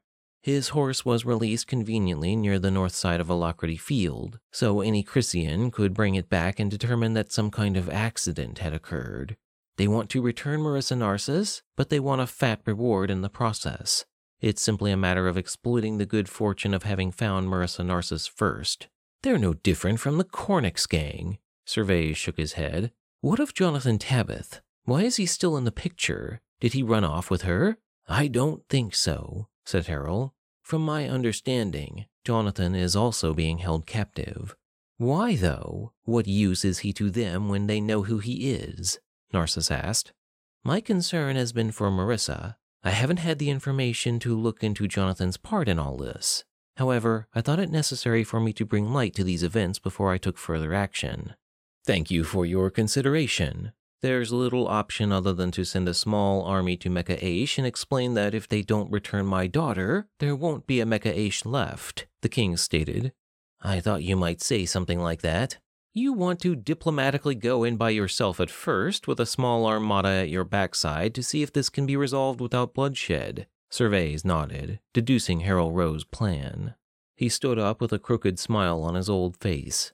"If you ride fast enough, you may be able to outrun my soldiers who will arrive in Mecha Asche by boat by tomorrow morning. I'm giving the order now." Harold took a step back. "You might want to hurry," Surveys said earnestly. "I'm going with my men, so if you can bring Marissa to the shore to the east of Mecha Asche, then I will consider sparing the city. This whole thing makes me so angry I don't even know if that will do it." Well, why are you looking at me like that? This is my daughter we're talking about. Get the hell out of here, Ro. Go see if the Asians would be willing to beg for their lives. Harold Rowe didn't wait. He ran as fast as he could through Narcissus Castle and didn't stop until he reached the docks, where he practically jumped onto the ferry leaving for Dartus. He calculated his route. If the king sailed northeast from Dartus, he would hit the solid winds curving around Drogon's fort and peak, giving Rowe an extra few hours. No courier ferry would take him all the way from Dartus to Mecha Asche. He would have to ride his horse all night and day across the continent, probably change horses in Chrysius. Riding through the hills of the deserted Deadlands would be horrible. He lay down in his bunk on the ferry, shutting his eyes for the little bit of sleep he'd get for the next few days. On the continent of Shartan, at the northwest tip of the city of Mecha Asche, King Zion woke to a pleasant surprise. When he walked out onto the balcony to view the flowing blue orb he had mounted on the banister, he saw a second one that shined with unnatural curtains of warmth. Several of the other guards were transfixed by the ornament as well. Zion must have watched it for minutes before he approached the orbs and placed them in each of his hands. His body became a conductor of the energy housed in each of the orbs. While he could not tap into this well of energy, he felt it course through him in odd ways. When it became too much to bear, Zion placed the orbs in position upon the overlook above the city and summoned one of the fair maidens from town. She never returned home, and Zion had her parents executed shortly after sunrise. While Zion was experiencing sexual bliss, his son Cruz had finally come to the end of his patience with Jonathan Tabith. His two guards burst into Jonathan's cell and pinned him to the wall. He grimaced as they shoved him. Cruz walked directly up to Jonathan and took hold of his face and cheeks between his pointed fingers. I want those codes. You're going to show me today, or I'm going to hurt you in places that would make even the gods weep for your pathetic existence. We're done torturing you through conventional methods. This is your last chance before we get creative. Cruz released Jonathan's face and turned toward the cell door, shaking his head. Fine, Jonathan groaned. Cruz's eyes widened, and he turned on his heel to face Jonathan. What did you say? I said I'll show you the damn equipment if you need to know so badly. No, I want the codes. You're not leaving this cell, Cruz insisted. Jonathan shrugged. It's only activated by my or one of my crew's voice. You couldn't turn on one of those vehicles if you could say everything in our language fluently. Why didn't you tell us this before? Cruz asked through gritted teeth. I didn't tell you anything before. Why don't you tell me all about your family's secrets down to all the gritty details? Jonathan managed to ask rhetorically. Didn't think so, he said to Cruz's silence. All right, Jonathan, that changes things, but I think we may have found some common ground to meet on. Guards, let's give him a chance to show us what he knows. I'll meet you by the equipment shortly. The guards released Jonathan and took each of his arms in hand. They hauled him out of the cell and through the fort. As they moved, Jonathan watched the shadows, hoping Marissa wouldn't reveal herself too soon, willing her to wait for the distraction he had planned. He could barely move, something they attributed to his unwillingness to comply, so they had no choice but to carry him by the arms almost the entire way. They walked him down the steep set of steps leading through the heart of Mecha Asche to the upper market district at the base of the fort. The sun was a gentle warm from on high, and the sky was a deep blue. It would have been a wonderful day to be outdoors if he had the luxury of leisure and free time. The guards pulled Jonathan through the threshold leading to the building housing the human equipment the Asians had confiscated.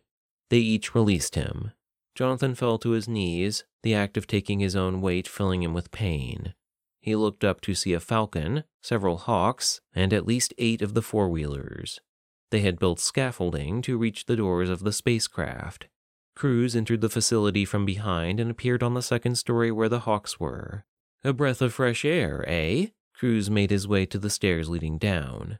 I can't imagine how rich with technology your world must have been. I'm sure you'd have had a good time being pacified by the many distractions our world has to offer. You certainly wouldn't have accomplished an eighth of what you have here in your lifetime, Jonathan said in a tone barely loud enough for Cruz to hear. I don't know about that, Jonathan. If you did it, I'm sure I could too. Jonathan rolled his eyes and said nothing.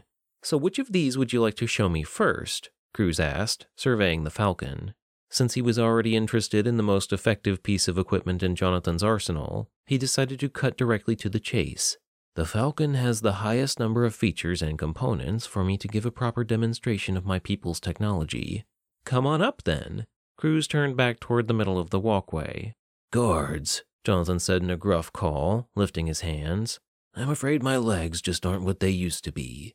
The guards looked to Cruz insubordinately. Go ahead, bring him up, Cruz said, his smirk unfaltering. The guards hauled Jonathan up the steps to the second floor where the pathway led to the vessel's entrance. Cruz met Jonathan before the makeshift wooden steps the Asians had built into the scaffolding to reach the ship. Cruz opened the blast door and stepped through before helping the guards get Jonathan inside. The smell of his world and his technology, their metal and interior design, a mix of nostalgia and relief swept through Jonathan's body. He saw the many seats around the central terminal, the kitchen and facilities all present to accommodate for any given need. Jonathan's eyes met the panel in the back of the Falcon, the one that hadn't been touched, that Cruz hadn't figured out, the one that would make all of his plan possible. Jonathan flexed his fist a little. As he had suspected, the Falcon shielded some of the influence of the orbs. It wasn't enough for him to turn the tides to his favor, not yet, but he had ability enough to crawl and climb. That's all he needed for now. All right, Jonathan, whenever you're ready, Cruz said. Do you need us to put you into the pilot's seat or anything? We're really not sure how all this works. No, you should sit in the pilot's seat. This will be a real treat for you, my friend, Jonathan said in his scratchy voice. Don't worry, there are fail-safes programmed into the system. These vessels aren't allowed to break certain safety protocols. Good, said Cruz, because if you do anything questionable, we won't hesitate to kill you. I have no interest in hurting you or your people, Jonathan said sincerely, but you all might want to strap in. All right. Guards? Cruz nodded, indicating the seats around the pilot's seat. Cruz dropped into the seat that was designed for the operator of the ship. The words unauthorized user flashed across the holo panel over the main terminal. It always says this, shows us a few interesting features, and then locks us out. Of course, Jonathan said. It's designed to make sure only authorized personnel can access its features. Computer, J. Tabith, authorization key, Katsing. Authorization granted. Welcome, Jonathan Tabith. Jonathan hadn't heard this message but a few times since he had programmed it. Usually the system didn't greet or ask for security ID unless someone who hadn't been authorized tried to gain access. Since all the ships were built on the Pluto station, there hadn't been anyone unauthorized to cause the system to fail. A few key features popped up on a menu that Jonathan also didn't remember seeing but a few times, inspiring awe from Cruz and the guards. It was just light in the hologram, but they hadn't seen anything like this in their lives. Computer, engage audible voice command interface, he said as loudly as he could. Dismiss visual menu, open visors. The menu disappeared and the few remaining holographic icons moved to the sides as the windows behind the holographic interface slid open, allowing the three Asians to see the back of their storeroom. Activate thrusters, engage flight systems. The holo keyboard appeared before Cruz. The hum of the thrusters churning to life filled the storeroom. The locals outside could only hear a deafening roar from somewhere within the city. Several of the four-wheelers skidded away from the back of the vessel due to the excessive fiery exhaust.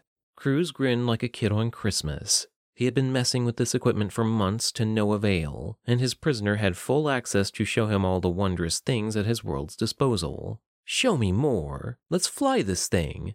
Computer, Jonathan said, narrowing his gaze. Seatbelts. Cruz and his guards were locked into their seats. The guards looked to Jonathan with concern on their faces. Play the 1957 Western 310 Yuma. Pick up where I left off last. Volume at max. Whatever suspicion they had held dissolved into wonder as the remastered high-definition black and white film projected before their eyes. It was at the 3/4 mark, just as Alex was shot in the back by Prince while trying to warn Dan. While their interest was taken by the fantastical sight of the movie in front of them, Jonathan crawled to the back of the Falcon.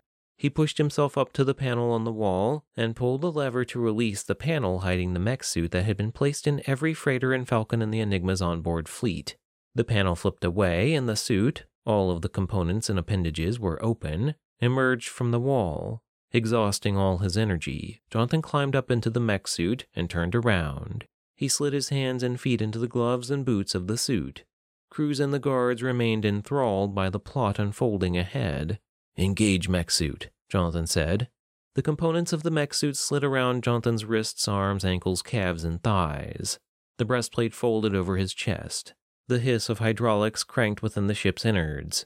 One of the guards looked over. "What the hell? Cruz, he's in some kind of machine back there," the guard said. "Reverse thrusters engage," Jonathan ordered. The Falcon fired through the back of the storage hall, breaking through part of the building on its way out. Everyone was jerked violently within the vehicle as it made automatic evasive maneuvers and swooped around the fort. "Get ready for the ride of your lives, assholes," Jonathan yelled. "Computer set autocourse for Aallandrons orbit." Jonathan looked up to the terminal. "I hope you're watching, you fucking piece of shit," he said, for William's ears only. The Falcon fired straight up into the air with the intention of breaking through the planet's atmosphere. Clouds and sky raced beyond the visors ahead. Cruz and the guards screamed, crying out for Jonathan to cease everything and return them to the storage hall. He could barely hear them over the hum of the thrusters. It was too late now. Their lives were over. "Computer, override safety protocols." The computer confirmed the alteration. "Release seatbelts." Cruz and the rest of the guards grabbed hold of the dash as the G-forces weighed on them. "Kill power! Kill thrusters!" Jonathan yelled. Acceleration came to a definite halt as the ship's inertia carried them high into the air. Cruz and his guards drifted up into the air as the gravity slowly caught them, and then began to bring them back down. He could tell they wanted to scream, but everything was suspended. As they accelerated, Jonathan watched them get pulled to the top of the Falcon. He thought at a certain point all of them had lost consciousness, but they began moving around too much for Jonathan to tell. The ship spiraled as it plunged toward the fort of Mecha Asche far below. Cruz and the guards were flung in all directions at the top of the vessel, tenderized by the terminals built into the walls. Jonathan remained locked into the mech suit as he had not disengaged the suit lock. It was designed as a harbor in the event that a major collision occurred. He had picked up the perfect altitude to survive the fall, but he knew his heart might not handle the terminal velocity well in his condition. The ship straightened out as it fell through the clouds. Cruz's battered, unconscious body slammed into his side, his hand flapping in the excessive turbulence. The guards fell against the walls out of sight. Jonathan's heart seized in his chest at the sight of the city coming at them, fast. His gloved hands clenched to fists. He breathed heavily, thinking this could very well be his doom. All of a sudden, everything seemed to move extremely slowly. Clouds of humidity from the sea wafted past the visor as they made for Mecha Asche. The exhilaration struck him. Jonathan screamed in horror, a scream that seemed to ring out for an eternal length of time. Things stretched about as if you were looking at life through a tunnel. It was the vast changes in pressure as they descended, mixed with the compression caused by their speed. The blue of the sea became hyper-vivid as the buildings began to separate. His last image was of the city speeding toward them. Marissa Narcuss watched the entire event unfold. When she saw the ship coming back down, she sped through the city streets, jumping over boxes and crates, weaving through trading stands set up along the avenues, and clambering through crowds of people to get away. Several guards saw her and made to pursue her, but she was too fast. She had spent most of her youth sneaking out of the castle to free-run through the streets of Narcissus. She stopped on a building rooftop when she heard the scream of the vessel. The Falcon from Jonathan's world spiraled through the clouds and smashed directly into the fort of Mecha Asche. The ship immediately discharged a giant mushroom of fire and black smoke as it crashed into the interior of the building. Marissa stared in awe at the destruction. She blinked and realized that this was her distraction. She needed to get back to the fort, to the crash site, and find Jonathan and those orbs. Zion woke to his home in shambles. He didn't know why other than an attack of some sort was underway. His whole floor had buckled, and he found himself amidst a pile of junk and debris on the floor beneath his room. One of Zion's first thoughts after he woke was that of the orbs. He scrambled for his bearings as another explosion issued from within the building. "Sir!" One of his guards peered in through the doorway into the absent room. "Assemble the army, you idiot!" Zion shouted as he climbed through a giant crack into a corridor. His initial fear had transformed to anger. He found a staircase that hadn't been destroyed and climbed it. He knew he had reached the bulk of the destruction as the devastation intensified. Finding alternate routes allowed him to bypass most of the destruction and eventually find a staircase leading to the balcony. He hopped the steps, praying the orbs hadn't been damaged by the violent activity. If only he could hold them, he would be able to figure out what to do next. They were his inspiration, his reason for being. The sunlight of the morning blinded him. He held up his hand to shield from the shine as he walked across the balcony where his sons had been attacked by the assassin, one of them murdered. He could make out movement. He tripped over several fallen stones from the wall behind him. His eyes finally adjusted well enough for him to witness a girl, their prisoner, crouched on the balcony wall, wearing a black travel cloak, a pack at her hip filled with the orbs. Their eyes met. Zion gasped. She jumped. "No!" He ran to the ledge and looked down. She was gone. Zion cursed, slamming both fists on the balcony banister. He ground his hands into his head and ripped at his hair. They were stolen, and she was lost. It was her, he realized. She had orchestrated this event in order to steal the last item Zion still believed could bring happiness to his life. He had to find her. He had to get them back. Zion rushed back into the destruction of the fort to find another way out. Jonathan opened his eyes to the wreckage of the Falcon in front of him. Parts of the fort had caved in on the pilot's seat. The integrity of the ship had collapsed around him, but he remained locked in the suit's position on the wall. The manual release for the suit was under the right gauntlet's resting position. Jonathan hooked the gloved middle finger of the suit into the pull tab and tugged. The hook holding him in place released, and Jonathan fell through the Falcon onto the rubble. Crews and his guards were a mutilated mess around the dislodged seats. Strings of flesh and smears of blood covered the walls and broken terminals. He was still weak from the orbs, but the suit allowed him to push himself up with ease. It was meant as a method to carry and haul equipment for long periods of time without wearing out the user. It still required a bit of strength to move the weight of the thing. Usually, that wouldn't have been an issue, but in Jonathan's condition, he had to slip off the debris of stone he had fallen on in order to put himself on his feet. There was movement through the broken visor that allowed the pilot to see what was in front of him. Jonathan squinted through the darkness, hoping it wasn't one of Zion's many guards. He had crashed directly into the fort. Marissa's pale complexion emerged from the darkness amidst the flashing sparks of the damaged equipment. "Are you all right?" Marissa asked, pulling broken slabs of glass out of the way so that she could get inside the Falcon. "I'm alive, aren't I?" Jonathan asked. "I've got the orbs," she whispered and met his eyes. "Excellent. Now we just need to..." He grunted, hauling the legs of the suit forward. "Oh, my mistake." He reached over his head and pressed a switch on the neck of the mech suit. Everything quickly became easier. He dropped the mechanical boot to the rubble. He slipped and tumbled. Marissa gasped. The suit scraped against a block of stone as he landed on his ass by Marissa. Exhaustion spread over him. Being in such close proximity to the orbs dulled his motor skills. "We need to hurry. It's not going to be easy for us to get out of here as is," Marissa said, helping him enter the dark corridor that was beginning to fill with smoke from a fire somewhere nearby. "All right, I'm going." Even with the additional help of the internal electronics of the mech suit, Jonathan had to give it his all to keep up with Marissa. He dragged the metal boots and swung the mechanical arms helplessly as they hurried through the deserted halls of the fort. "This way," Marissa said, looking both ways at a split in the corridor. At the end of the hall, a trio of guards entered. "There!" They pointed up the steps and made for Jonathan and Marissa. "Get behind me," Jonathan growled. "Seriously?" Marissa looked him up and down. Ignoring his order, she drew a foot-long dagger from beneath her black cloak and stood at his side. "Kill them!" Zion yelled from the doorway of the hall. "Bring me the orbs she carries." The two became a perfect team. Jonathan smashed the face of the first guard, and Marissa swooped from under his arm and sliced the throat of a second one. Jonathan threw both arms into the air, uppercutting the last guard as Marissa finished him. Zion had assembled a small group of soldiers at the foot of the stairs below. Marissa led Jonathan back through the doorway behind them. As they went, Jonathan threw both mechanical fists into the doorframe. He stepped through the threshold as the walls collapsed inward and followed Marissa through a path to the left. They entered an enormous courtyard with at least 1,000 bloodthirsty citizens and troops of Mecha Asche staring back at them with hopes for answers. "Wrong room," Marissa said. The two ducked back into the corridor, moving as quickly as they could. 2 guards entered the hall at the end of the path.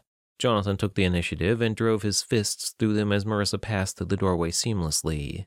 The gears in Jonathan's suit gyrated and hissed as he jogged after her. She led him into a passage above an angry horde of citizens in the courtyard below. They roared in hatred as they massed the walls. Fortunately for Jonathan and Marissa, the wall was too high and only a few people could climb the 2 ladders at a time.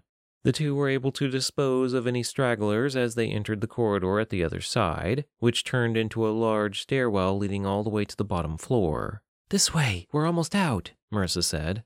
The stairwell shook as hundreds of Asians and guards began charging up the steps. "That window," Marissa said, pointing to a window on the adjacent side of the steps. "It's not a far drop on the other side, but it's easy to get down from there." "Meet you in the storehouse." Jonathan grabbed Marissa Narcuss and lifted her over his head. She struggled, but he threw her over the gap between the steps and she managed to catch the window ledge. Jonathan looked over to the banister to see the flood of people rising. They would reach him soon. He could only conceive of one solution, and that was putting a considerable amount of stress on the suit. He didn't have any other choice. He smashed the corner at the base of the wall nearby and ripped out the massive wooden support beam. The corner of the roof it supported crumbled and crashed to the floor around him. Jonathan turned in time to position the beam as a crossbar at the head of the stairs. He reached the far right end of the beam and smashed it so it barely fit into the space of the stairs. The riot of Asians flooded up the steps ahead of him. Jonathan pressed the crossbeam as the front of the line reached him. They swarmed and forced back on him. The stress hit the suit, but it compensated for the exertion. With the beam positioned in the L of his arms, Jonathan began walking, 1 foot at a time, forward, the weight of the screaming crowd blocked by the massive crossbeam. They clawed and reached over the bar but could not reach him. Covered in sweat, dirt, and grime, Jonathan, who looked the oldest he'd ever looked in his life, forced back the population of people. He had the high ground advantage as he heaved and dropped the crossbeam into the horde. He walked down the steps and turned the path, still forcing everyone backward. The populace of Mecha Asche cried out in outrage as the technology of Jonathan's people allowed him to do the impossible. The mech suit was designed to withstand the weight of over 50,000 pounds. At the major turn in the corridor before the next stairwell's descent, the crossbeam became stuck as Jonathan had expected, but it put him a little closer to the ground floor. He forced the weight of the beam into the sea of angry people as they began to clamber over it. Jonathan punched through the wall nearby. Midday sunlight greeted him as he tore through the wall and emerged onto a lower-level rooftop of the fort. Jonathan jogged to the edge and dropped to a series of other roofs until he reached the ground in an alley beyond a wall enclosing the perimeter of the fort. Jonathan knew it was the storehouse where crews had stored the human technology. He tore through the wall nearby and entered to see Marissa staring at him from the passenger seat of one of the four-wheelers. "That worked out well," Jonathan panted. "I didn't think you were going to make it," Marissa called from her seat down the line of vehicles. Jonathan jogged down the aisle and jumped into the back of the four-wheeler, making the whole vehicle bounce up and down on its shocks. "Ready to learn to drive?" Jonathan asked, dropping the heels of his mechanical boots over the tailgate. "I'm sure I can figure it out," she said, moving into the driver's seat. "Computer, activate Firebird 627B. Jonathan sighed, resting his head on the back of Marissa's seat. His eyes widened as the crowd of civilians marched around the corner beneath where Jonathan's Falcon had smashed the wall earlier. "Learn fast, Marissa." "Okay, what means what?" she asked. "At your feet. Left pedal stops us, the right makes us go," Jonathan said. "Before that, move that lever by your right hand into gear. You want to go backward, so put it on the big R." Marissa found and moved the lever to the R. "Hit the right pedal?" she asked. The roar of the crowd had become deafening as they approached. Jonathan confirmed, and Marissa Narcuss put the pedal to the floor, launching the two into the crowd of people until the vehicle bounced over the fallen bodies of several rioters. "Move the stick up and to the left. Turn the steering wheel," Jonathan cried as hands began grabbing at him. Marissa pushed the lever to the D and turned the wheel. They accelerated through the field of Asians, running down dozens until Marissa figured out how to maneuver around them. She still clipped a few, but she calculated the handling quickly. It was the gas and brake pedals that threw her off. The two fired forward and broke hard. Jonathan had to hold on to keep from flying out of the back. "Get us out of the city," Jonathan yelled.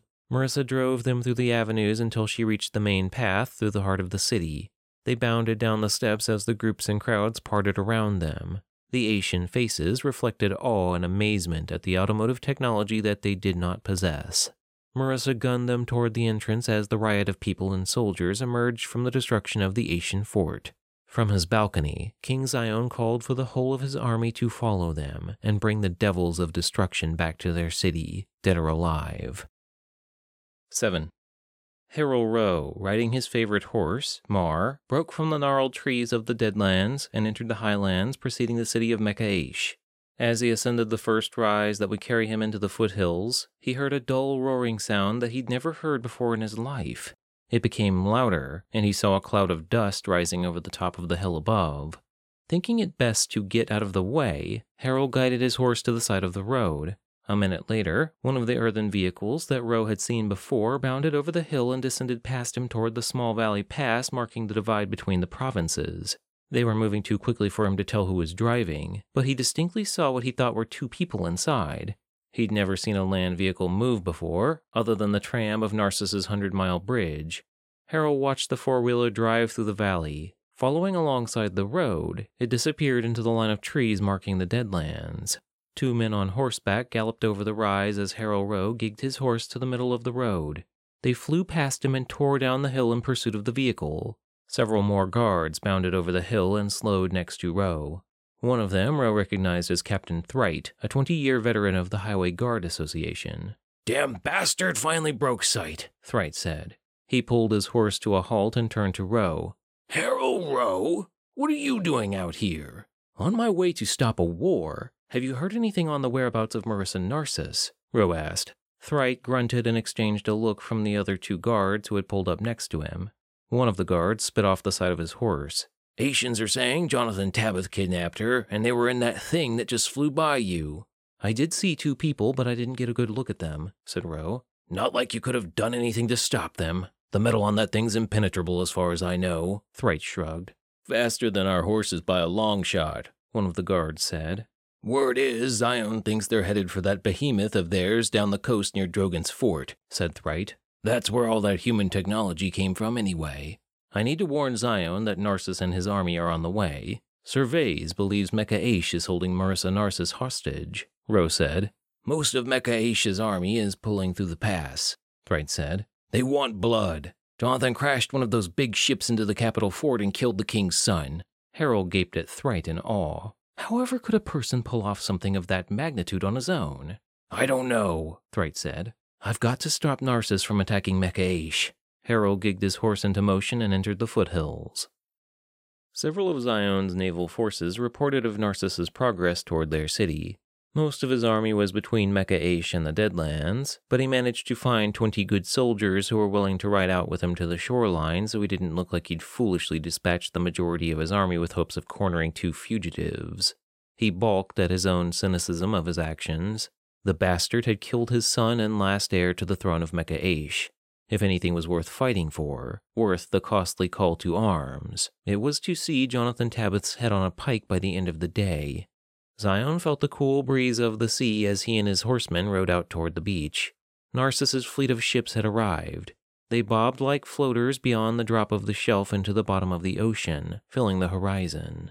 King Surveys, in his boat along with at least 20 other smaller boats, made his way to the shore just as Zion and his men galloped down the beach, their horses despising the sandy geography but treading on regardless. Narcissus' ships made a practiced landfall and fell into formation immediately. Narcissus, crowded by a square of men, approached as Zion rode forward alone. The two met between their factions as the sea rolled in and out as it had done since the beginning of time. Zion dismounted his horse and walked toward Surveys Narcissus. He wore a gold and white royal uniform that looked not unlike a gown, but he had neglected to bring his crown to this small summit of powers. Surveys had brought his crown, of course. He wore a blue and white doublet beneath his fine leather travel cloak. His boots and gloves matched his cloak, and he wore a black belt with a buckle matching the crown. "Was all of this a ploy for us to meet at last?" Narcissus asked Zion. "Is it true? We've never met before today, my good king?" Zion spoke in the common tongue. I see you brought a small army, but before you take drastic measures, is there something I can assist you with personally, my liege? My business involves my daughter, as I'm sure you're aware by now. I have already asked my associate to give you fair warning, and I see that he wasn't quick enough to precede my arrival, Servais said. Zion, to level with you, if I see my daughter within the next few hours, I will take my army and leave. Zion wrinkled his brow seriously. Unfortunately, you've touched directly on the point that's been giving us quite a bit of trouble as of late. We found your daughter, Servais, and we've had every intention of bringing her back to you on more than one occasion. But you see, it's Jonathan Tabith, isn't it? Servais Narcuss asked nonchalantly. Precisely, my intuitive king. First, she disappeared from the fort on multiple occasions, and then Jonathan kidnapped her this morning after crashing some kind of aircraft into our capital. My men are in pursuit of them as we speak. We believe to have them cornered in Cape Drogan. Any assistance you wish to lend might get the treacherous bastard captured and your daughter back in your custody quicker. Based on our observations, he's not far from dead. Servais stared at Zion quizzically. Jonathan Tabith? Almost dead? Was he injured? Not more than the basic torture my son imbued in him since he wouldn't speak at all about the princess, Zion shrugged, not fully understanding the situation. Jonathan Tabith cannot be killed by conventional methods. You do know that, right? Any attempt to make you believe that he can be killed or that he's weak in any sense is an illusion on his part. The king's eyes flared when he spoke. He's easily the most dangerous person we've ever had to deal with. Zion looked worried at this information. The man couldn't move, based on the reports my guards were giving me. He was on his deathbed. Unless you've been starving him, we're not talking about the same person, because Jonathan defeated Remus not long ago. Remus killed Narcuss, our original champion, within 30 seconds. You didn't almost kill Jonathan because he's not here now. He's alive and you let him get away. With all due respect, my liege, Zion bowed a little, containing his frustration. I can't be blamed for having lost a prisoner who I treated as I treat every other prisoner. No other prisoner has escaped from my fort. Except my daughter. Narcuss glared at Zion. An awkward silence followed. Is there anything I can do to prevent your turning your fiery wrath upon my fair city? We've already sustained a considerable loss. Both my sons have been murdered over this ludicrous incident that has obviously gone too far. We would not live through another assault at this time, Zion said fairly. Narcuss took a deep breath. He didn't like Zion, but he knew he was telling the truth.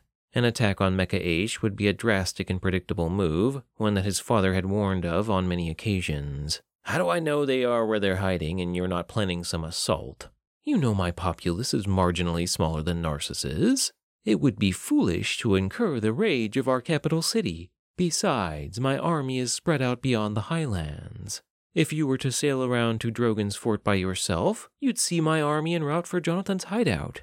If you'd lend me your attention, I'll show you where he and the rest of these bizarre humans came from. Narcuss considered Zion. Show me. You know with the ruts this thing is making in the road, they're going to be able to track us all the way here, Marissa said over the roar of the four-wheeler's engine. It doesn't matter, said Jonathan. Time is our friend. We just have to offload these things and I should be able to take care of anything that comes our way. They had just exited the wood of the dead land. The sun was directly over their heads. Without having to slow down for the hilly landscape or break for exhaustion, their 8-hour trip from Mecha Asche to Fort Drogan took a mere 3 hours. They rolled over the terrain of the field that was covered in hoofprints from Chrysius's previous invasion. The eerie fort loomed out of the distance with the nose of the Enigma crunched up against its side. Its remnants had scattered across the plains to the southwest. What is that? Marissa asked, having never seen anything like it before in her life. My ship, Jonathan said. Mind going over the plan with me? Where do you think you can stow these things so that you won't be affected by them anymore? Leave that to me, Jonathan said, knowing that communicating around earthen vehicles was dangerous. His serendipitous arrival could not have been more perfect. A hawk from the Enigma hovered in the air over them, matching their speed. William, Jonathan muttered. He wrapped the divide between them with his elbow. Evasive maneuvers, Marissa. He had figured William might come into the plan at some point. Jonathan kicked a box mounted off the inner wall of the four-wheeler. Marissa swerved as the hawk soared alongside them at near ground level. He kicked the box again. The box came loose and clattered open on the floor of the four-wheeler. The stand, barrel, and mechanics of a turret mount scattered next to Jonathan's metal boot. He quickly began assembling. Jonathan jammed the bottom of the stand into the notch on the floor, just far enough back from the divider of the vehicle to allow the turret to spin 360 degrees. He put the body together and slid the 3-foot-long barrel into the end of the turret. Reaching under the rim of the four-wheeler's bed, Jonathan tore several strips of bullets. He unraveled them and fed them into the slot on the side of the gun. Marissa sped up and slowed down, throwing off William as he tried to get a lock on them. Spinning around, he aimed at William and pulled both the triggers on the handles of the gun. He saw sparks and sprays of metal as William pulled up. Marissa was terrified of the noise. She slowed but managed to keep going as they rumbled across the field. "I don't know what you think you're doing, Jonathan, but our technology is off limits to you," William yelled through the four-wheeler's radio communicator. What he had said so infuriated Jonathan that he stepped off the plate and smashed his fist into the console on Marissa's right. He pulled away a spaghetti mix of wires and broken terminal parts, dropped them, and returned to the gun turret. William reappeared, but Jonathan batted him away like an overly large fly. He felt the pound of the bullets as the gun fired them into the ship, discharging steamy shells left and right. William hovered directly over them, blocking out the sun. It was the only place Jonathan's turret could not reach him. "Take a hard right, Marissa, and then zigzag back toward the canyon behind the Enigma over there," Jonathan instructed. She drove to the right. Jonathan swerved around and lit up the side of the Hawk. Realizing that this was a losing battle, William backed off. Jonathan continued firing until he knew that he wasn't hitting the Hawk and that they were out of its close-range assault weaponry. He could fire 3 long-range missiles, but it was clear that William didn't want to waste ammunition to try it. Jonathan would be ready if he did. He waited, watching as the Hawk disappeared in the distance. A moment later, William reappeared, bringing with him 2 other Hawks. Jonathan's stomach dropped. 1 Hawk he could deal with, 2 maybe, but 3 strategically circling them? Jonathan couldn't do anything but waste bullets. Marissa had just drove them over the edge into the giant canyon that the Enigma had created as Jonathan made upon his arrival upon the planet of Aallandron. It would be close, but if they could get inside the Enigma, they would be safe from William and his assistants. Jonathan ordered Marissa to aim for the flight dock, which was the only opening at the base of the Enigma. It was a bay entrance that wasn't closed anymore. Jonathan saw it as they approached, but it wasn't close to the ground. William and his company soared over them. Jonathan fired as much as he could as they circled around with the intention of getting a nice hovering vantage point. If any one of them were able to fire weapons, it was over for them. The four-wheeler would go up in a fireball of flame with them inside.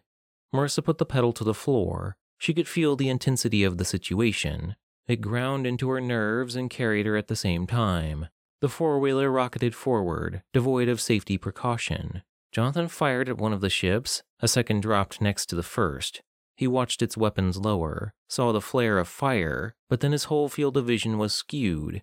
On a last-second whim, Marissa aimed for a piece of railing that had fallen off the Enigma. The inertia of the four-wheeler skied them up the rail and ramped them into the flight dock at 30 miles per hour. Everything that happened after happened in slow motion. Their vehicle came in hot, its speed pushing from the side as the axles torqued and the wheels bent. They flipped, the darkened hall of the flight dock spinning maddeningly around them as they crashed through. At some point, Jonathan was flung out and thrown into the pile of debris in the corner. The four-wheeler, on its side, slid across the deck and came to a halt beneath a support beam. The four-wheeler powered down for the last time, the tick and click of busted mechanics chiming on after the engine had died. Pain covered him from head to toe. Jonathan crawled away from the crap surrounding him. He looked to the downed vehicle. Marissa remained in the driver's seat, but she was no longer conscious. Jonathan made to get her, but stopped when he heard the distinct sound of many gun hammers being thumbed. He looked up to see at least 8 bearded Aallandrons dressed like vagrants, sporting weaponry from Earth. "Not sure who you think you are, but you can just leave the girl right where she is." The leader stepped forward with his rifle trained on Jonathan. Jonathan swore in his mind. Nothing was ever easy. Harrell emerged from the channels of the highland, overtaking the tail of the Asche army to find Zion marching grumpily alongside his cohorts atop their horses. The skyline of Mecha Asche rose out of the mist of the distance, the fort with a stain of smoke hanging over its pinnacle. Roe's horse was nearly dead of exhaustion, and he had run dry on water. "Lord Zion," Harold called. "What a pleasant surprise to see you." He mopped the sweat from his brow with the hem of his cape. Zion looked him up and down. "Harold Rowe of Chrysius, what in the world are you doing here?" "I'm to warn you that Narcissus is on his way with his army. He's come for his daughter." Zion processed the information and gigged his horse into motion without care. "Tell me something I'm not already aware of, Rowe. And what damn business is it of yours?" He squinted at Harold as he turned his horse to move with the rest of the line. "I was just trying to avert bloodshed, sir. I thought you should know." Harold heaved a frustrated sigh. "I appreciate the sentiment, but I can take care of myself," Zion said. Harold's feeling of helplessness consumed him as he slowed Mar to watch the line of nobles proceed towards some foolish end. He had tried to play the mediator, and as usual, no one was interested in listening. At least the two armies weren't battling to the death.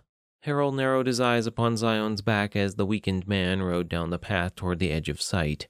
Everyone was after Jonathan for kidnapping the princess. In actuality, what if Jonathan was trying to escape from Mecha Asche to bring her back to Narcissus, as he'd been ordered to do?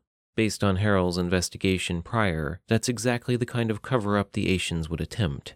Rowe was able to buy some water and food from a passing vendor. Since he had no interest in witnessing the drama unfold to the east, nor was it even his business, as Zion had pointed out, he got off his horse and set up camp for the evening. When Marissa came to, she was hanging by her wrists next to Jonathan from the steel rafters beneath the stands leading to the higher levels of the flight dock. He'd been stripped from his mech suit, which the leader of the strange group of Aallandrons had put on. Being strung out, Jonathan looked like a withered corpse with his concave ribcage being the most pronounced part of his physique. He kept his head and eyes down. He'd never looked more defeated. If time had been part of their advantage, it was fleeting now. The Ascians would be along soon, and then they'd be captured again, probably killed. "Nice to be shielded everywhere but my head." The bandit leader flexed his hands in the suit. "You guys are just full of surprises, aren't you?" he asked, lifting Jonathan's head with the butt of his rifle so the leader could look into his hating eyes. "Hey, Ekron," one of the other bandits said. "There were more of those suits on the other side of the ship. We'll go after them tomorrow. Tonight, however." Ekron turned to Marissa. "Do you like it tied up or kicking and screaming?" Jonathan's hands curled to fists. No one knew it, but from underneath the seat of the four-wheeler, the sack containing the orbs began to smoke. The bandits chuckled. Ekron grabbed her chin and turned her face. "She's a cute one, too." "Computer," Jonathan said in a scratchy voice. "Isolate foreign entities." The lights in the flight dock rose, and everyone, Marissa Narcuss included, except Jonathan, was surrounded by a strange blue light. His wrists were so scrawny that the bone-on-bone actually gave him enough of a gap to slip out of the ropes the bandits had used to tie them. Jonathan pulled off the bindings with ease. "I can't move," one of the bandits said without moving his lips. "Me either," Ekron wheezed. Everyone began murmuring maddeningly, watching Jonathan as he escaped, but unable to do anything about it. Marissa watched him crawl over the floor to the four-wheeler. Everyone was facing Marissa now, so they couldn't see him remove the sack of orbs from the vehicle. The lights flickered overhead. Jonathan crashed into something as he got to his feet with difficulty. He hadn't even left the room when the emergency lights clicked on and the blue force fields shut off.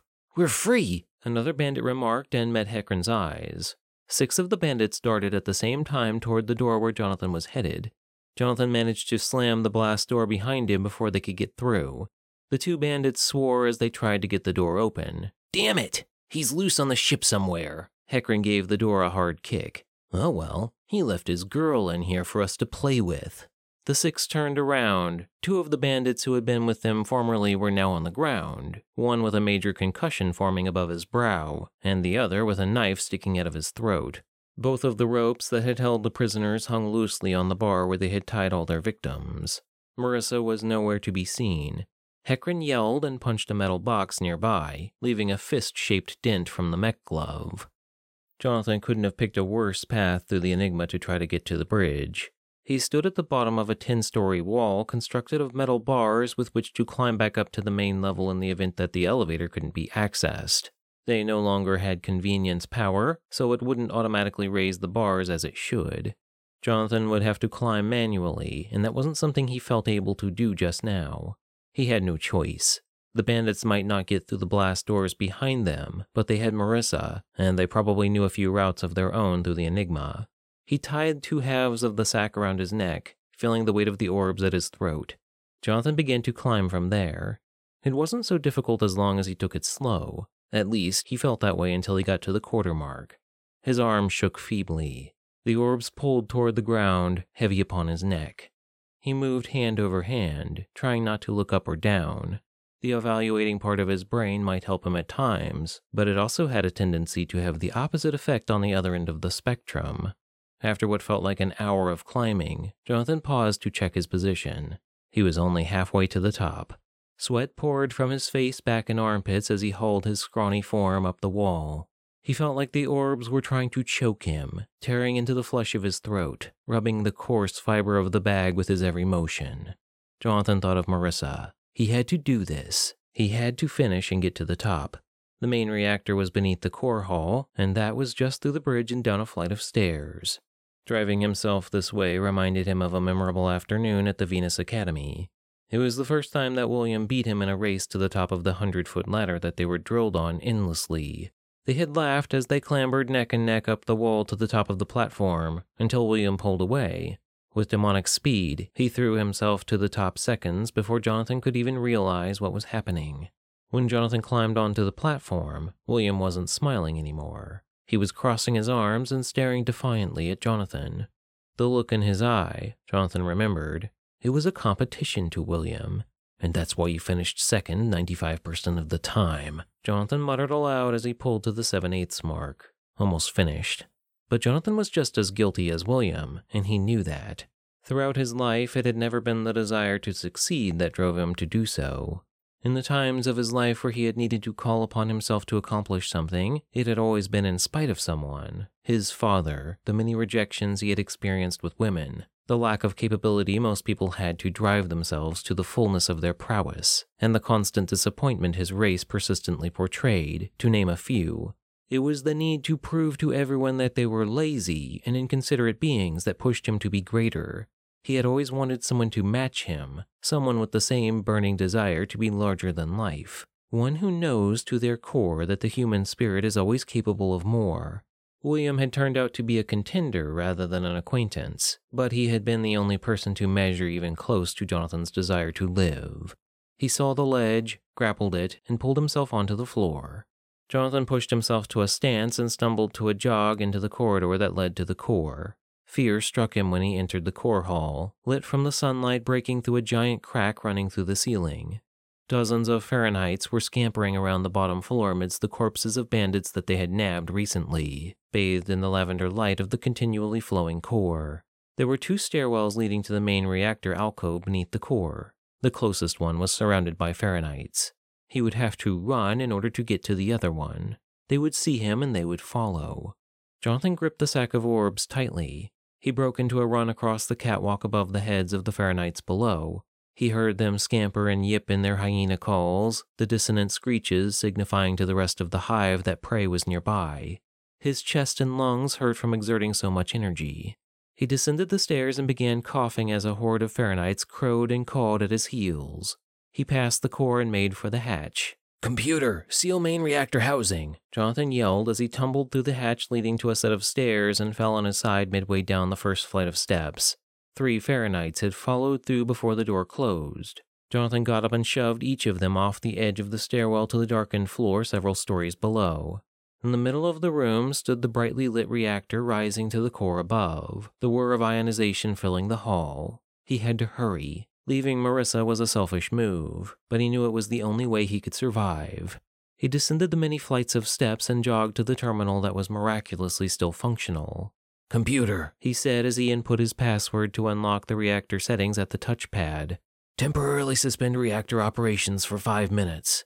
He heard the reactor power down its ionizing process. Jonathan pulled himself into motion using the safety bar around the reactor. He spun the wheel on the door hatch. It took nearly all his strength to haul the door to the side. Grabbing the sack of orbs, Jonathan entered the reactor and found the terminal within. He started the terminal and input a sequence of processes that allowed a mechanical drawer to open beneath it. "Say goodnight." Jonathan dumped the 2 glass orbs into the drawer. The two of them glowed blue and red brilliantly, reflecting the hungry needs and wants within him.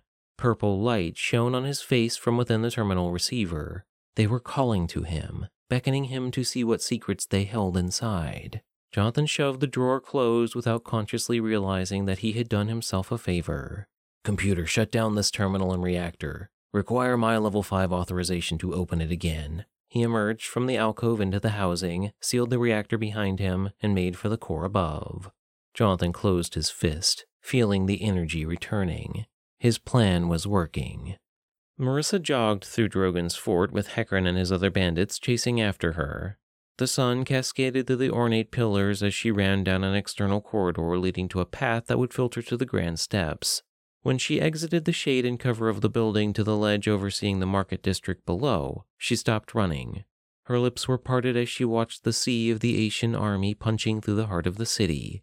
The bandits caught up to her, but were just as aghast at the sight of their impending doom as she was. "Shit, I know a place we can hold up inside," said Heckran. He grabbed one of his men and hauled him back into the shadows of the building. "What about her?" one of the men asked as he and the others followed after them. "Who do you think they're after?" Heckran gaped at him as they disappeared around the corner from whence they came, leaving Marissa alone. The trio of aircraft from Jonathan's world had deserted the skies. Marissa flicked her gaze to the sea to the west. A fleet of warships had broken the horizon beneath the falling sun. A naval assault from Mecha Asche? She stared at the ships as the colors of Narcissus met her eyes. Marissa was both relieved and terrified. Her father had to be upset if he sent part of his army after her. He was probably on one of those boats, and he would torture her once she was found. Dozens of armed Ashen men charged up the steps nearby, slowing at the sight of Marissa Narcuss standing at the ledge. She considered her options: jump into the army below, face the army now, or make one last attempt to go back into the fort where the bandits were hiding.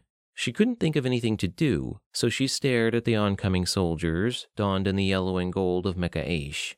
Jonathan Tabith dropped from a house nearby and stood in front of her, armed with only a short sword in hand. He looked ragged in his torn cloth pants. His back was covered with scars from the wounds crews had inflicted upon him. While Marissa was glad to see him, there were hundreds if not thousands of Asians throughout the city. They were just as pinned as they had been in Mecha Asche's prison. An Ashen crew leader mounted the steps nearby and saw the standoff occurring on the balcony between Jonathan and his men. His men parted for him as he made for the front line. He stopped before Jonathan with his hand on the hilt of the longsword still sheathed at his hip. Jonathan pointed his sword at him. "If you want your men to live, you'll stand down and wait for King Narcissus to arrive to take us back to Narcissus." The leader drew his sword and walked toward Jonathan. He made a motion with his hand and the rest of the soldiers followed. He said something in his own tongue, snapped his fingers, and his men hurried forward. They charged toward Jonathan and Marissa. Jonathan dodged the first man who swung at him, dropped low, and punched him in the stomach. He grabbed the soldier's sword as it fell from his grasp and sliced his and another's Achilles tendon. He threw one of the swords into a soldier making for Marissa and didn't wait to see if it would meet its mark before taking another man's sword. Jonathan sliced through an Ashen soldier's breast as he backflipped onto the shoulders of another warrior where he snapped the man's spinal cord by planting his heel into the base of his neck. The rest of the army began to file onto the balcony. Jonathan shot Marissa a glance. "Run!" he yelled and resumed the slaying of soldiers. Marissa ran back the way she came as Ashen men jogged across the desolate courtyard nearby. An explosion rang out over the city. Marissa saw dozens of soldiers flying through the air beyond the buildings across the courtyard. A moment later, two of the ships from Jonathan's world rocketed overhead. Marissa ran through a small arched corridor as an even louder explosion rocked the fort. She exited out onto the street and took a few steps. A horde of soldiers charged around the corner and made for her. Jonathan dashed into the intersection at an impossibly fast speed, disarming and tripping the front line of guards while taking a pair of swords for himself. She didn't wait for instruction this time. She ran the other direction. A siege of Ashen soldiers exited the alcove ahead. A fireball struck the wall next to the opening, which then sucked 8 of the warriors into its explosion. The impact knocked Marissa down before Jonathan flew by. He wiped out the rest of the men before taking out the ones behind them. He almost appeared to be in 2 places at once. Panting, Jonathan scanned the area for other threats. He looked exhausted, arms covered in blood and sweat pouring from his face. Smoke billowed from the wall where one of the Hawk's missiles had wiped out at least 10 of Zion's men.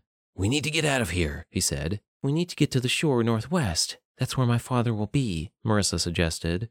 "Sorry if I'm not so enthusiastic about meeting your father again," Jonathan said.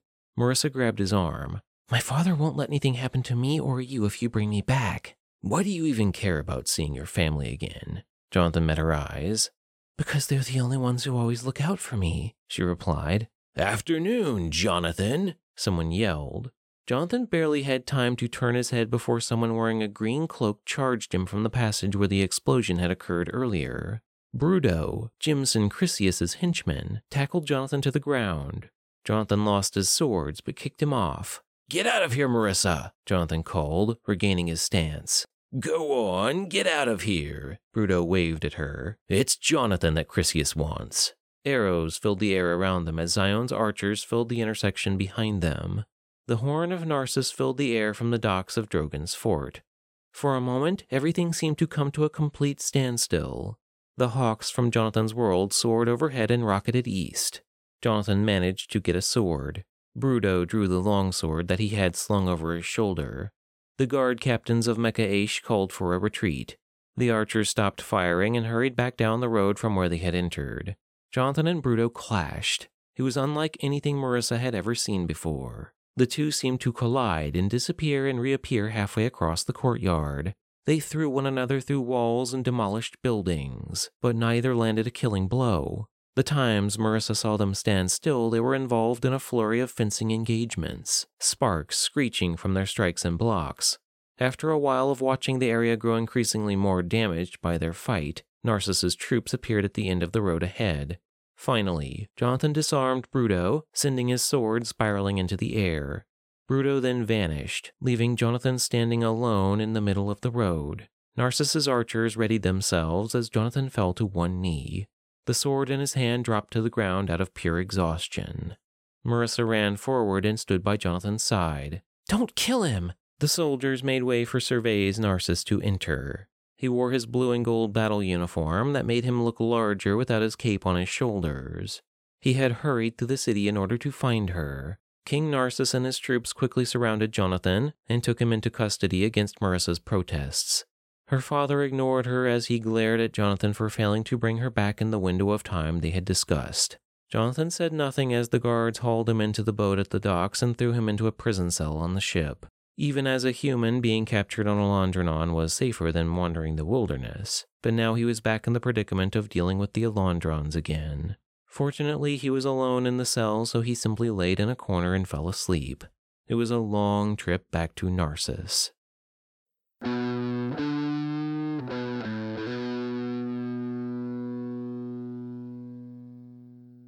The Apocalypse Theater podcast was written, voiced, and produced by Benjamin Allen. If you'd like to support our podcast, be sure to subscribe, leave a good review, or check out our books and audiobooks at night-books.com. That's night with a K-books.com. And you just let them take you even though you knew you could probably defeat them? Jocelyn Sizemore asked Jonathan on the Pluto station almost a year later. She leaned on the counter next to Jonathan, listening to him tell his story. "It was an entire army," said Jonathan. "They chose not to kill me on sight, so yes, I let them take me." He sat at a table with a notepad Jocelyn had given to him.